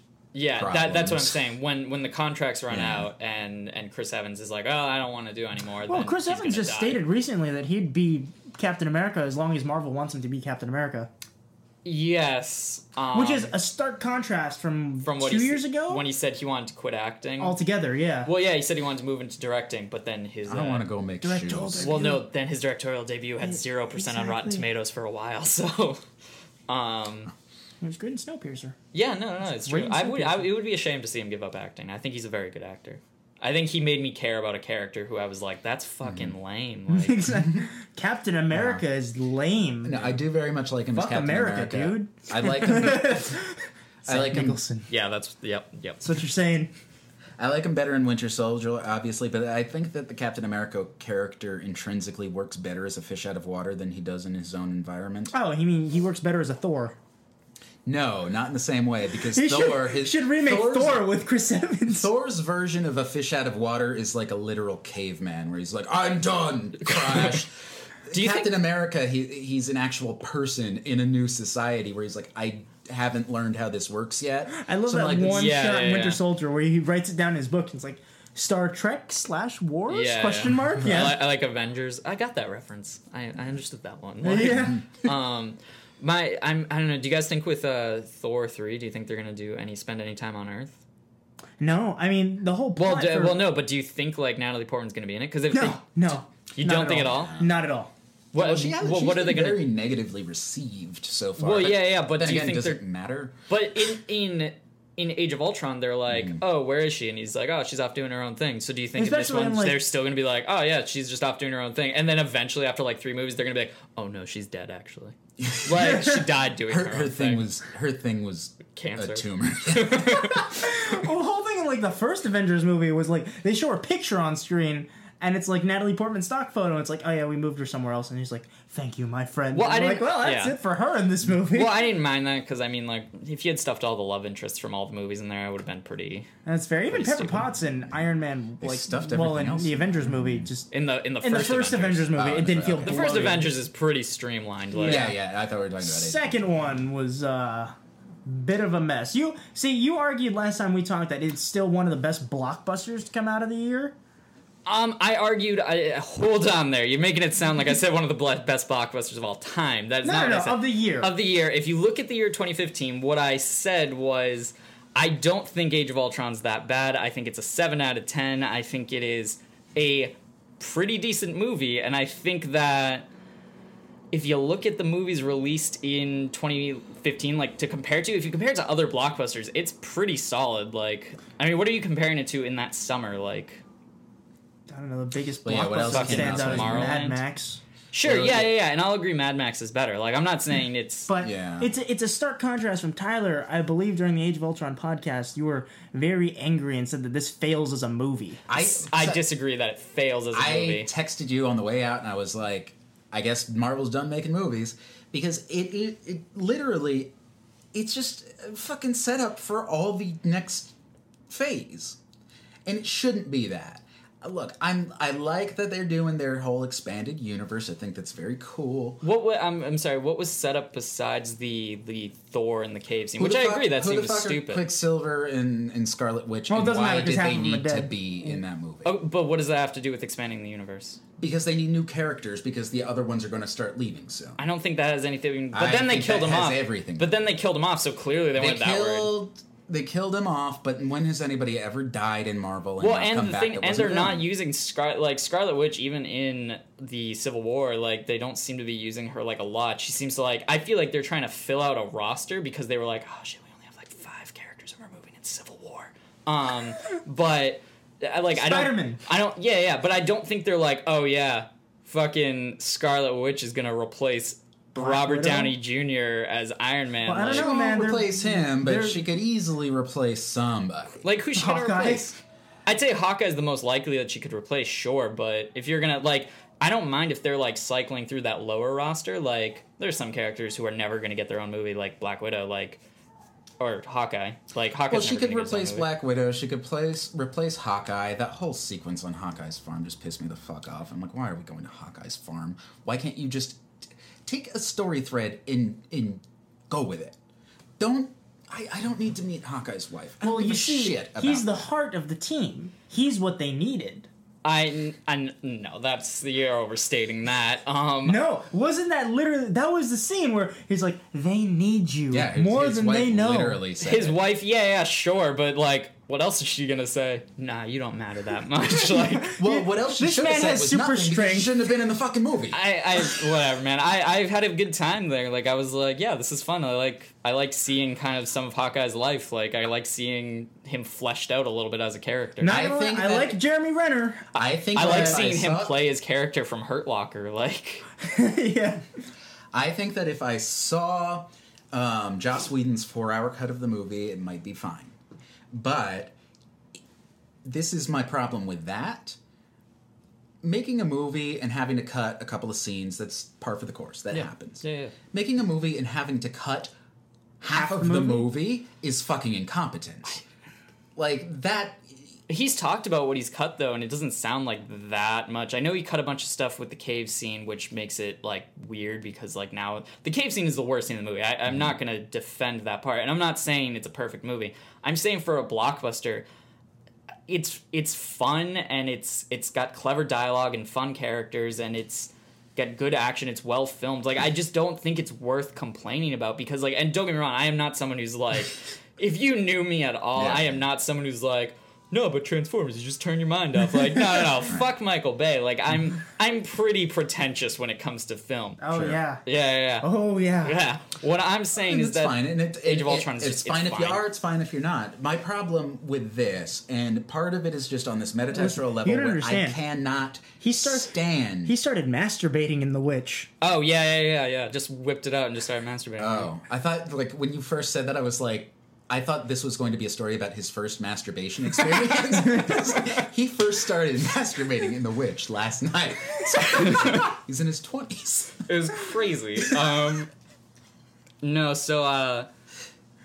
I don't know. I mean, I feel like my film taste is interesting to explain to people because I'm like, yes, I like this really pretentious... Like, I love M, which is a film from 1931, and it's German, and it's literally the first, like, noir film ever. Mm-hmm. But I also really like The Purge Anarchy. That was a fun film to watch. Sure. He's had to explain this one to me. I had to explain to him. Everyone loves, like, their FX movies, which are the movies that play on, like, FX every Sunday. And you're FX has the movies. We got the movies. So, like, every Sunday they're on, and you're just like, okay, sure, I'll watch this. Like, I was explaining, like, Jumper doesn't really bother me that much. Like, it's bad, but, like, whatever, man. It doesn't offend me. Like, I'm watching it. Like, if it's on FX, like, I'll just be like, all right, sure, I don't have anything better to do right now. Mm-hmm. Yeah, no, you absolutely don't have to defend yourself to me, because He's just judging you internally. No, that's fine. No one could help that. About anyone in the world. No, and I get it having problems with Age of Ultron. I just think it's, like... I don't know. I just think it's wrong to think it failed as a film when you compare it to, like, movies that actually fail as films. Like Fan Four Stick? Yeah. Like, it has its problems, but it doesn't... It's not the most unsuccessful thing in the world. Like, if you really, like, look at it, it's well crafted. It's just... It's jumbled, like, in areas. Like, it's like it's really forced in with the cave scene. It's really forced. Mm-hmm. Well, all of the secondary characters in there were completely forced.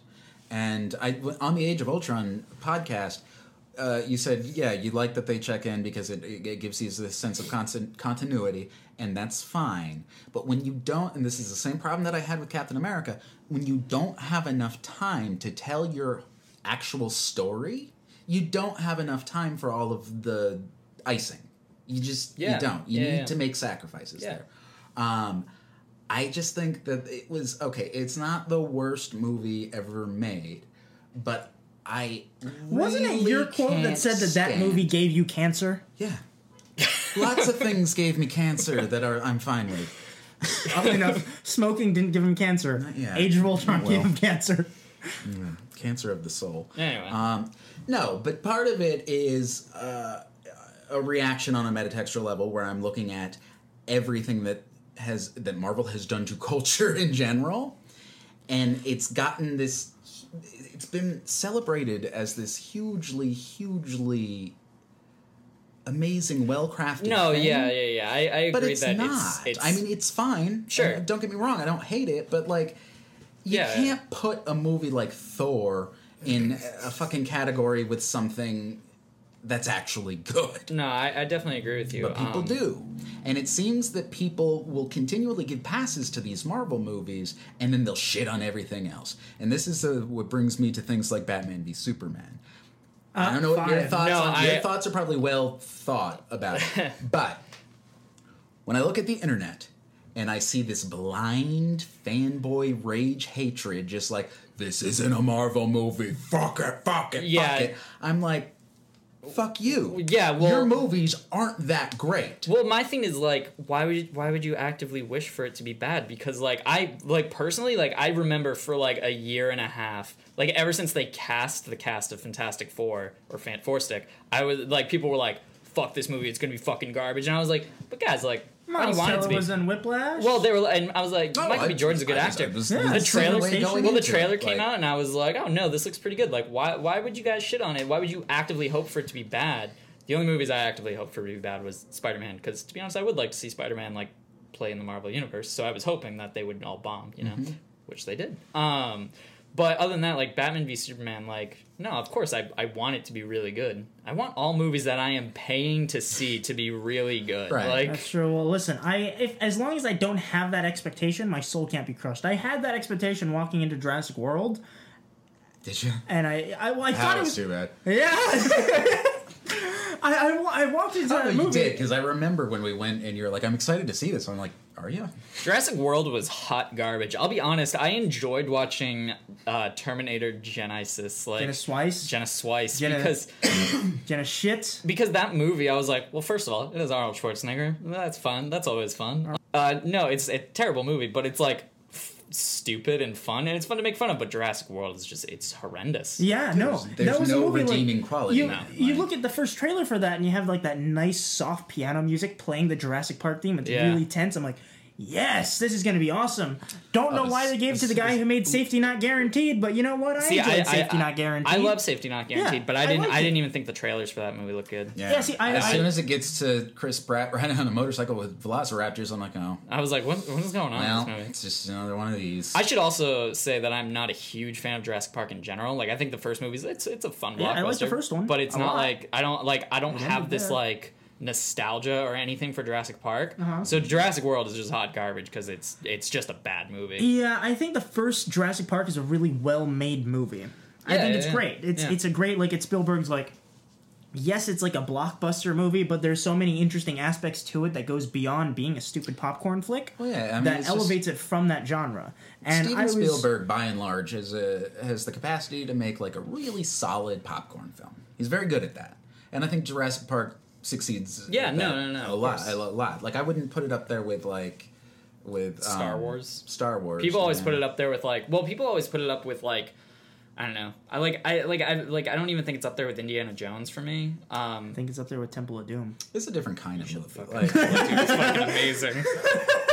I would say, like, I hear it most. Temple of Doom. Temple of Doom is goddamn Fuck amazing. your Temple of Doom. I hear it as far as like Spielberg's filmography. I hear it most compared to Jaws, and I think it makes sense why people would go in that direction because they're both monster movies. Yeah, sure, but I don't think it's the same in terms of quality. Yeah, no, I mean, they're very different types of movie. Also, to be fair, Jurassic Park is a lot more like lighthearted and fun. They call Jaws people getting dismembered by giant dinosaurs, but it's fun dismemberment. Fun. But there's a sense of heart and wonder to it all. There's no sense of wonder to Jaws. You're just like, oh god, this is like fucking sharks, dude. It's a straight horror movie. Like, people call it the first blockbuster, but. And I guess it would be in terms of like success. Came out in the summer and it was really successful and all that. Well, I mean, but the whole thing. When I think of a blockbuster today, I think something more along the lines of Jurassic Park than I do with Jaws. Jaws is like a horror movie to me. Yeah, and it's great. The whole thing with Jurassic World is it was missing every single aspect of the franchise. It missed that sense of wonderment. It missed the sense of character. It missed the sense of. Like, everything that I wanted to have that movie was not only not there, but there were some parts where they were openly mocking it. Yeah. And that was insulting. Well, it's like it was a script written by 8 fucking people, and there were slivers of good things. I think if you took the idea that any one of them had, it could have been a serviceable film. But they're like, nah, let's just throw it all together and see what happens. Yeah. Well, we talk about this, and we think that Colin Trevorrow is like the fake auteur. Yeah. We had a conversation about that. Yeah, it's like he's the person that, like, thinks he's on level with people he absolutely is. He's a very important artist, and because he never smiles. Oh my god, he seems to say the dumbest fucking things. Okay, so like, do you know about his whole thing with Star Wars Episode 9? He was like, we're gonna film it in space. Did you? No. Wait, I didn't know. All right, so hold on. I heard him say some stupid shit about Star Wars Episode 9. But so he said with Star Wars Episode 9, he was like, we want to film parts. He's like, well, because I was really just thought it was amazing that JJ went so far to do all these practical effects and everything, blah, blah, blah. And why don't we just, I'd really like to shoot Episode 9, like, in space. And what he means is he actually went on, they were like, well, that's the dumbest thing I've ever heard, so can you explain a little more? Just imagine, like, someone from fucking ILM Studios in a spacesuit throwing a model across, like, oh no, the shot didn't work out, go get the model back. And that just becomes gravity? So 600 people died in the making of this film. We didn't even get a camera. What he was saying that he meant. You know how fucking heavy an IMAX camera is? It costs $30 million I bet it's lighter when they're floating around in space. No. To be fair, what he ended up clarifying, what he was like, oh, no. I mean, we're going to go into space and film plates.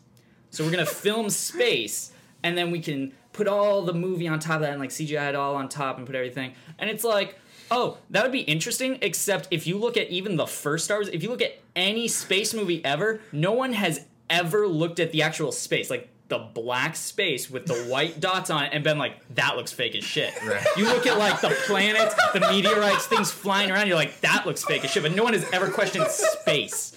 So all you're doing is ILM's like, dude, what the fuck? Why are you putting me out of a job like that? For he thinks he's an auteur on the sense of Christopher Nolan, who's we're innovative. Yeah, which then bummed me out because he was in Christopher Nolan and him were talking, and Christopher Nolan goes, oh, that's amazing. That's what I wanted to do for Interstellar, but they wouldn't let us. And I'm like, Nolan, I respect you. And that is the dumbest thing I've ever heard you say. Like, you don't need to go into space to film space. Pallets. No one has ever questioned space, even in bad Why would you B even movies. need to do Fucking that in the Flash first place? Gordon.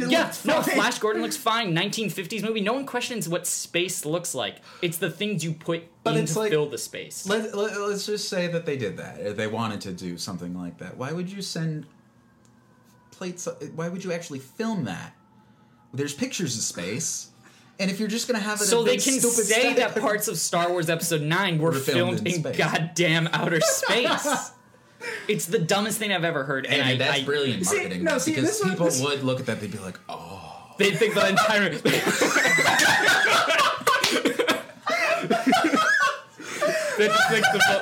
They'd think the Millennium Falcon was real and like flying around.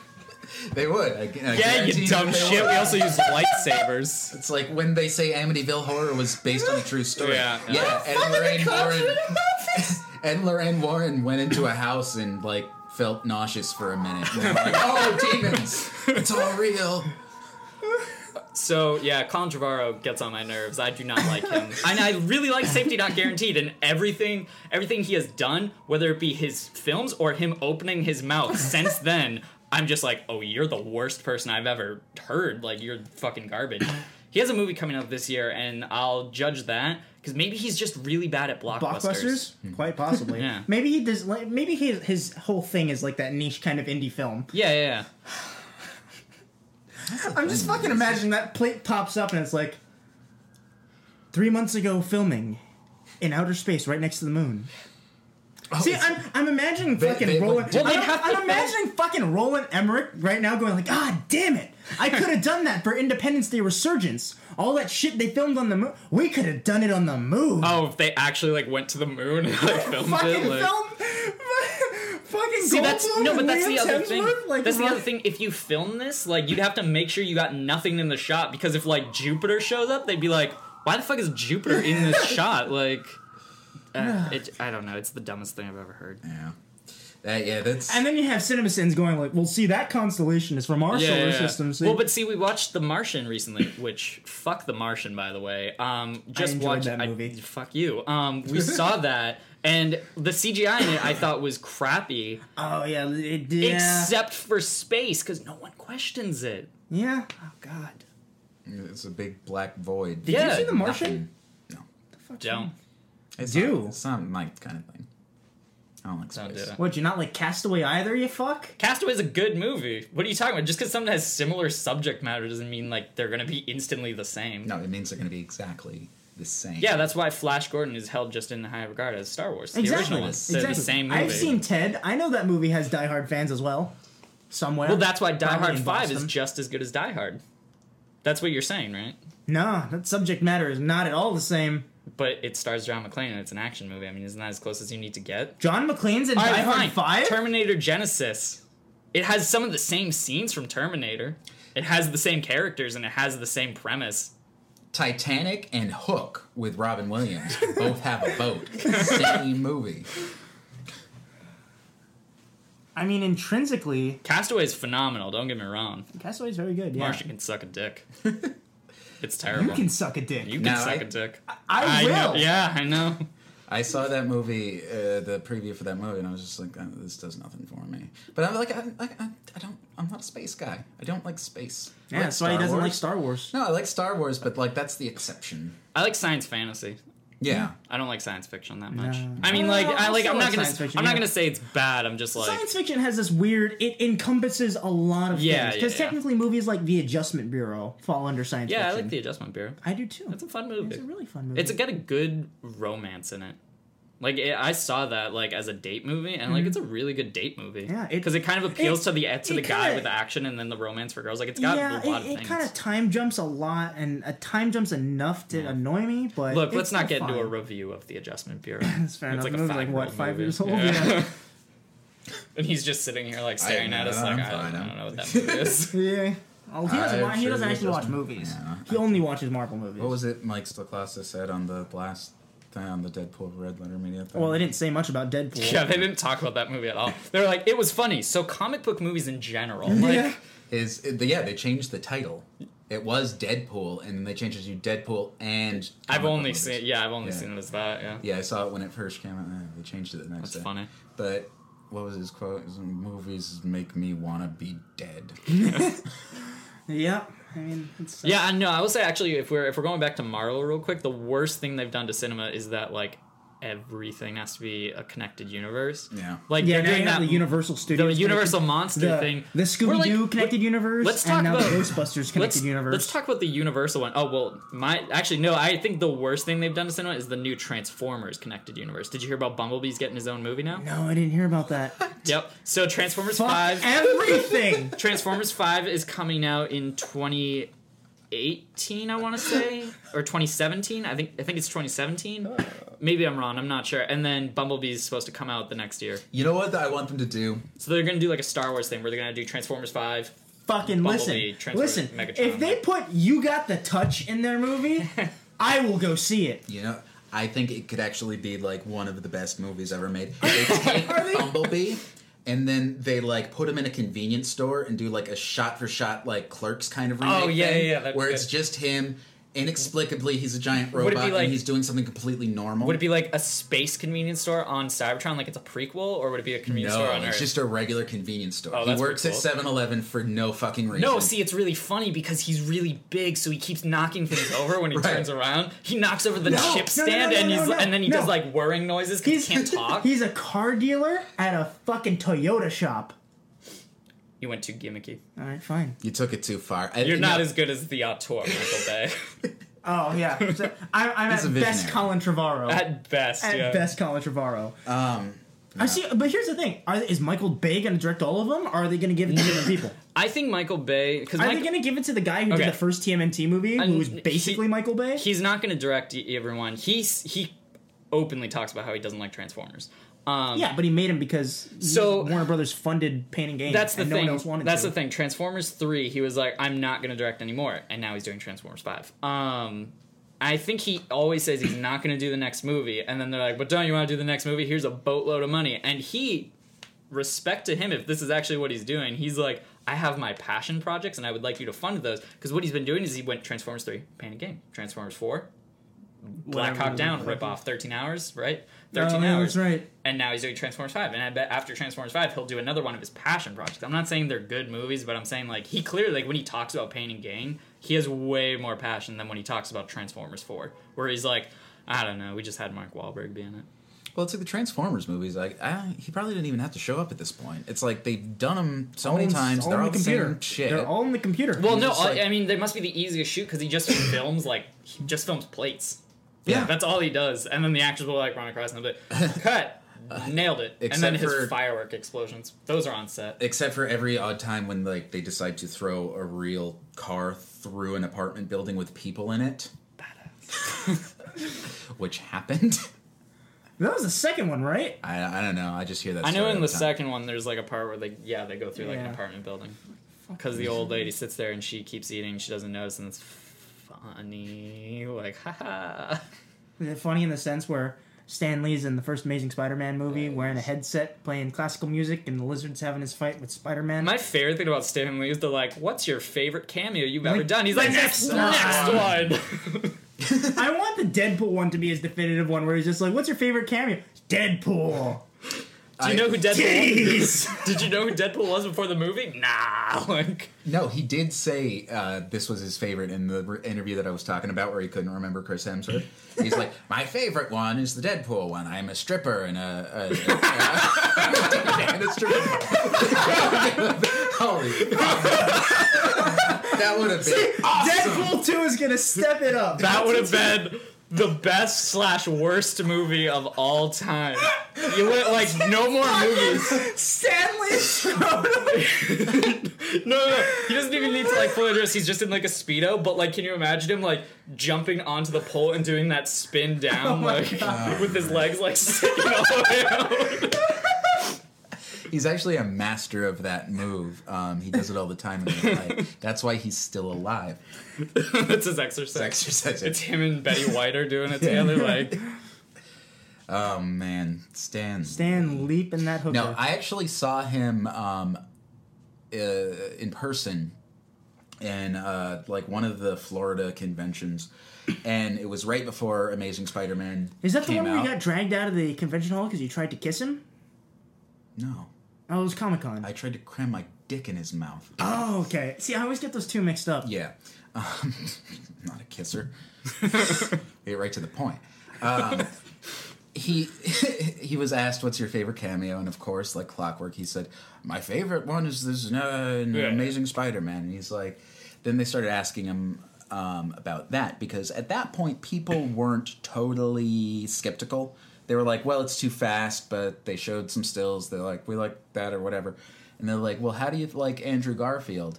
And he's like, "Well, the thing is, Oh, this is going to be great. I think he's fantastic, and it's going to take time for people to like him, but people said the same thing about Tobey Maguire, and now nobody could see anyone else playing Spider-Man," and there was like an audible like, like, no, You know, we don't like him. I think Andrew Garfield is a good Spider-Man. I just think he's a bad Peter Parker. He's a terrible Peter Parker. Terrible I think Peter he could Parker. probably be fine. It's just the direction. They the were like, script nah, is make bad. him cool. Make Yeah. all the teenage girls want to have pin-up posters of him on their wall. Like, and it's like, if they had just, like, don't get it. cut his hair really short and, like, given him, like, just give him some I glasses. mean, he and wasn't just, like the hipster glasses thing, because Oh, he didn't God, even yeah, need yeah. the glasses. Yeah. And my biggest problem is that he gets Emma Stone before he's Spider-Man.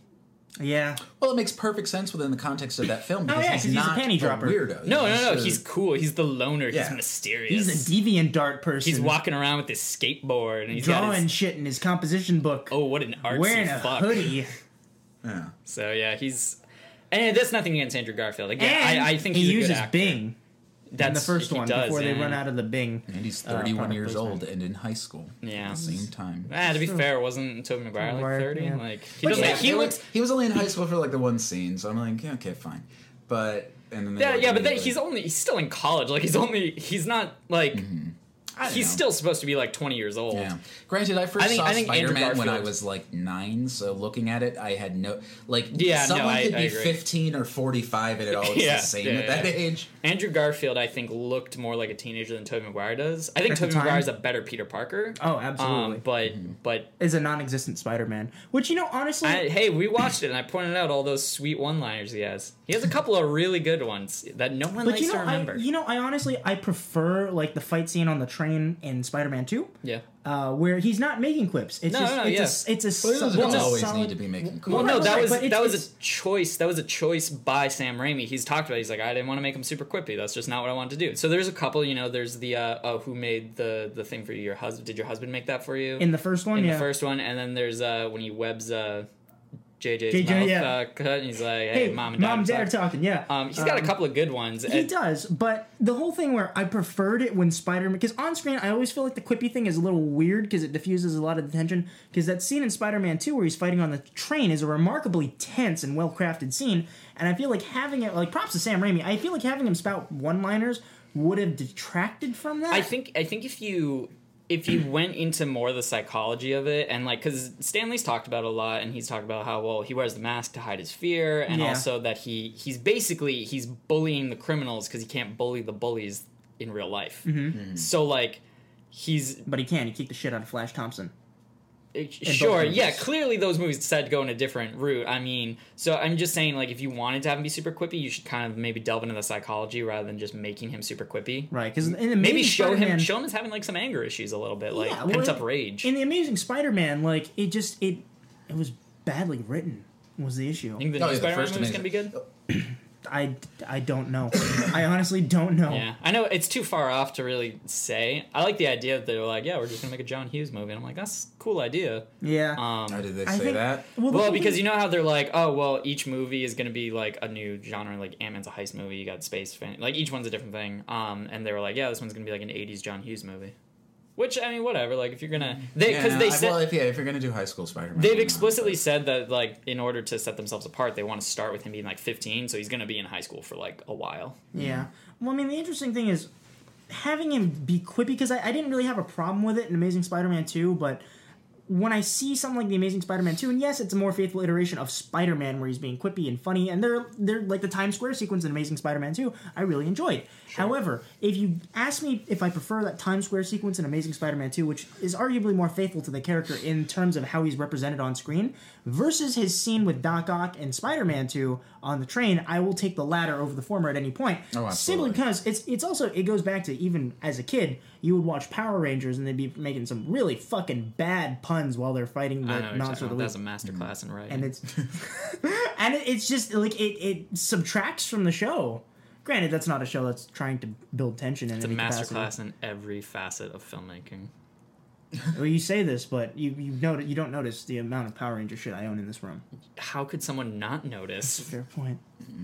Well, no, like the Times Square thing in Spider-Man 2, and all of the points that I like in Spider-Man 2, which there are a couple of them, and I don't think that they stand out as like cinematic gems or anything like that, but I do think that it's like, yeah, they got Spider-Man. So if I saw that like within the context of a 3-minute YouTube video, I'd be like, hey, that was a really good fan film. You got Spider-Man, right? You get him. Yeah. But it's like that in and of itself doesn't make a good movie. No, of course not. I mean, it's sort of like comparing, like, I mean, The Dark Knight is not that faithful to your typical comic book version of Batman, but it's a really good movie. Mm-hmm. This Batman v Superman movie is probably not going to be the greatest movie ever, but it's got a more comic book version of Batman, which is cool to see. It looks a little bit more faithful to the Batman stuff anyway. The Superman stuff, the Superman stuff in the New 52 right now, I'm like...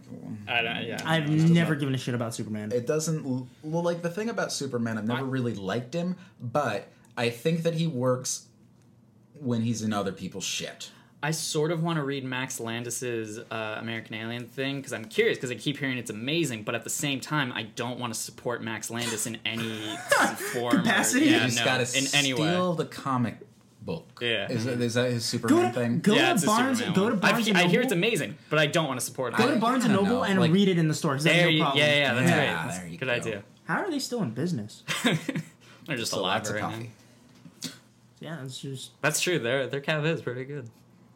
Yeah, let's talk about Max Landis because he makes me rage. Well, fuck that guy. Here's the thing, Max Landis and Superman. But listen, the more you acknowledge the Landis, the more he exists. I know. He has an erection right now, and he has no idea why. Just because we said his name. Well, they say if you look into a mirror and say his name 6 times, I feel like he's doing. It's a shitty movie for you. He appears and does like a handheld cell phone video that gets 20 million hits. He's been doing a lot of humble bragging lately because I was watching Movie Fights and he was on there and he was like just talking about like, oh, this is just such a good break from my life right now because it's just so stressful because I'm a showrunner on a TV show and like it's the hardest job ever. But like I'm so grateful because I have my own TV show now. I'm like, fuck you so hard, Max Landis, you fucking little prick. Like, what is his TV show?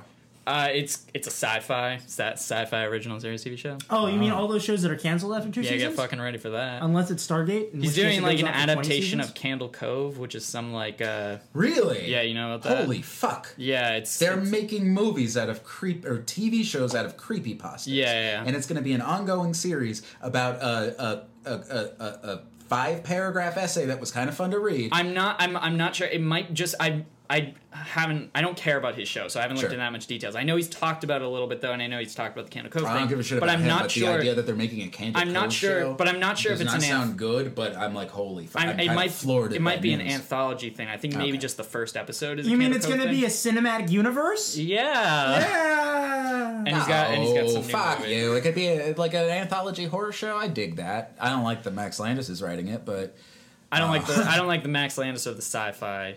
Like the Sci-Fi Channel. Well, here's the thing. I've read stuff. Like, he posted a thing on Reddit. Yeah, I've read a lot of his stuff. Don't get me wrong. I follow him pretty hard, so I can know how to hate him. He makes me rage, but in like the best way possible. Where I'm like, I just need to feel some anger right now, and I'll just go on his Twitter for like 2 minutes. I'm like, oh fuck this guy. What I will give him is he's a fascinating human being. Sure. In the same way that a train wreck is a fascinating thing to watch, but like, and not even just like that. It's just like, look, I don't know. He's like. I'm not saying he has no talent. I'm just saying his personality rubs me the wrong way because, like, his personality, like Chronicle's great. Chronicle's, I think Chronicle's a well-written movie. He has a thing against found footage. Yes, I know. We had a big argument the other night about found footage movies. But the thing with Chronicle is like like an anti-boner. It's pretty well written. Like Makes Your dick even is more like flaccid. pointing inward right now, and like It's fucking up your painful. pubic bone. it's pretty well written. And I saw American Ultra recently, and I didn't think it was as bad as you had hyped it to be. I thought it was just bland and mediocre. I was like, it's whatever. Well, that's the thing that, like, when And we I have saw no interest American in Victor Ultra, I had Frankenstein. no idea that Max Landis was involved in that, which is interesting because I followed him on Twitter and he never shuts up about the stuff that he does. Yeah. But Well, he's Oh, super but you proud of fucking it. knew he had something to do with it after the fact because he was a bitch about that movie. That's when Red Letter Media picked it up and they did that thing, and I was like, oh, because I didn't even really read the Meltdown when it happened, and that was like big news. People were talking about that beyond them, but the first I heard of it was Red Letter Media. Yeah, American Ultra, I don't hate it. This is a very blasé film. Yeah, it's kind of just whatever. I don't hate it like you do. I know you really didn't like it, right? It was a movie that was an action comedy where the action was awful and the comedy wasn't I funny. agree. The it action was was a Marvel pretty. movie, and you didn't like it. I agree. The action was pretty bad, but I thought that was. That's not his fault. I blame that Oh, on yeah, the that's a director, because but- it's the guy who made Project X, right? Yeah. He did that. They do that one like lawn shot that's not really a lawn shot, and there's a lot of CGI, And there's like, a lot of like camera shakes and and like fake emphasis. blood. It's yeah. really not well shot. Yeah, and it wasn't funny. I didn't laugh. Yeah, I didn't think it was supposed to be the funniest thing in the world. Babe, am I the tree? that was like the definition of like, God, like an fake indie kind of like a Zach Braff made movie. Well, I was not like- to shit on Scrubs, but No. But Zach Braff, I love Scrubs. He's a terrible director. Yeah. Hilarious. Like, just Wish I Was Here. Wish I Was Here is great because it has one scene where she's like got a shaved head, and he's like, yeah, you can pick out any wig you want, and she's like, have you seen this movie? No. She's like, any of them? This is his exact line. He goes, you can pick any one as long as it's special and unique, just like you. That movie. no, I love It's it because amazing. it epitomizes a Zach Braff-esque thing. Yeah. So I like watching these movies just because I'm like, these are train wrecks. Like He should actually get together with Max Landis. Does he write his own films? Because I feel like Zach Braff, he yeah. does. Oh. Well, I mean, That's too bad. no, I don't know. He's doing one movie right now that I don't think he wrote because it's that one with like Michael Caine and Morgan Freeman and stuff. Oh, like, that's right. Yeah. He's doing a movie right now about old people robbing a bank. Yeah. And it's like a remake of some movie, but it has like a really prestigious cast of like people who you can tell don't give a fuck because they do like Last Vegas and stuff. Yeah. And like London Has Fallen. Oh yeah. I They saw don't the trailer care for that today again, and I noticed how much it looks like Morgan Freeman does not No, care. yeah, no. He looks like he's about to die. Like, Well, he's super old now. and well, did you hear his he's, thing like, at the super Golden rich. Globes? No. When he what- got on stage, Everyone applauded. a huge amount of applause, and he goes, "Oh, cut that out now. That's what they do when they don't expect you to be around that much longer." Oh. And everyone was like, "Yeah." Like, that was sad, Morgan Freeman. Uncomfortable. We were talking about Shawshank Redemption, how comforting that movie is. Was Morgan Freeman born with like wrinkles on his face? 'Cause But he's Morgan looked old Freeman is a forever. person who has never been not old. Well, No, same yeah, with yeah, Tommy Lee exactly. Jones. Well, I looked up some footage of him from like the Electric Company. Uh-huh. Back when he had that giant fro and everything, and like, nah, man, he's got like He still wrinkles looks right here. old. Like it's like that crease, like right here from your nose to your chin. Like, Yeah, when the Electric Company came out, he was 67. How old was Tommy Lee Jones when Men in Black came out? Tommy Lee well, Jones. Tommy Lee another Jones one. is in his 80s now, right? He's got to be. He's like 80 I something. don't know. I feel like he's about 300 now. So in that, he would have been in his 60s, right? Which still makes sense. Yeah, I guess that's But even when pretty he was similar. 60, he looks like he was 80. They're like old He's guys just that got a never really crackly face. played old guys, and we always kind of accepted that. Yeah. Well, I mean, Michael Caine is someone that I didn't see. The only time I've seen him young was that leaked footage from Kingsman that they No, CGI'd him young. I've seen some stuff of him young, and he's, I mean, like he's Jaws 4? yeah, I've seen Jaws 4. Yeah, no, What was the Tommy Lee Jones is only 69. what? what? Tommy Lee Jones is only 69. He's got to be in his 80s. What? Tommy Lee Jones. I thought he was on death's door. Like, You with the snap. wait, so how old was he in Men in Black? Men in Black. Look at his 40s in Men in Black. And Michael's like, oh, he's disgusting.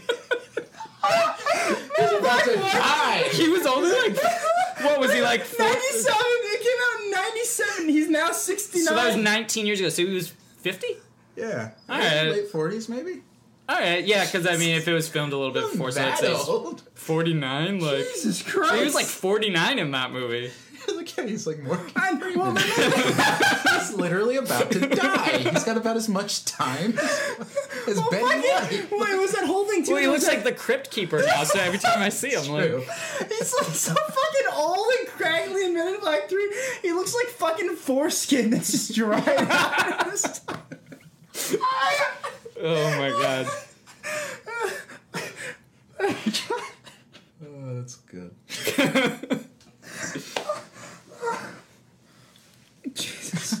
Well, there's that joke in Men in Black 3 where they asked Pierce Brosnan. Not Pierce Brosnan. Josh Brolin. Like, how old are you? He's like, I'm 27. Or he's like, I'm 29. And they're like, really? Cinemas. How old were you with Josh Brolin? Nah, he was in his 40s. Yeah, Josh Brolin's in his 40s. So it was just a joke. He's like 5 years younger than Tommy Lee Jones, probably. Yeah. Something like that. Yeah, sure. I don't know. Anyway. So Max Landis, his hair's a rainbow now. Oh yeah, I know. I don't know. Don't get me wrong. I don't want to. Does he look like Skrillex at this point? Yeah. Don't get me wrong. I don't want to like completely hate on the guy. Like whatever. Josh Brolin's 48. I respect him for like saying his opinions and everything, and like being pretty unfiltered. But when his opinions are awful. Oftentimes. So do you respect Donald Trump for being very outspoken? No. Like, that's different. That's different. Max Landis isn't going around being, as far as I know, being bigoted and racist. There's a difference between being like I'm going to express my opinions and being like, hey, all Muslims should die. Like, there's a huge difference between that. There's a huge middle ground. Like, Max Landis doesn't have a really good shot at being president and enacting all of those. That's racist yes, that's a good things. point. That's a good point also. Even though, Max Landis could be a neo-Nazi. Wouldn't matter.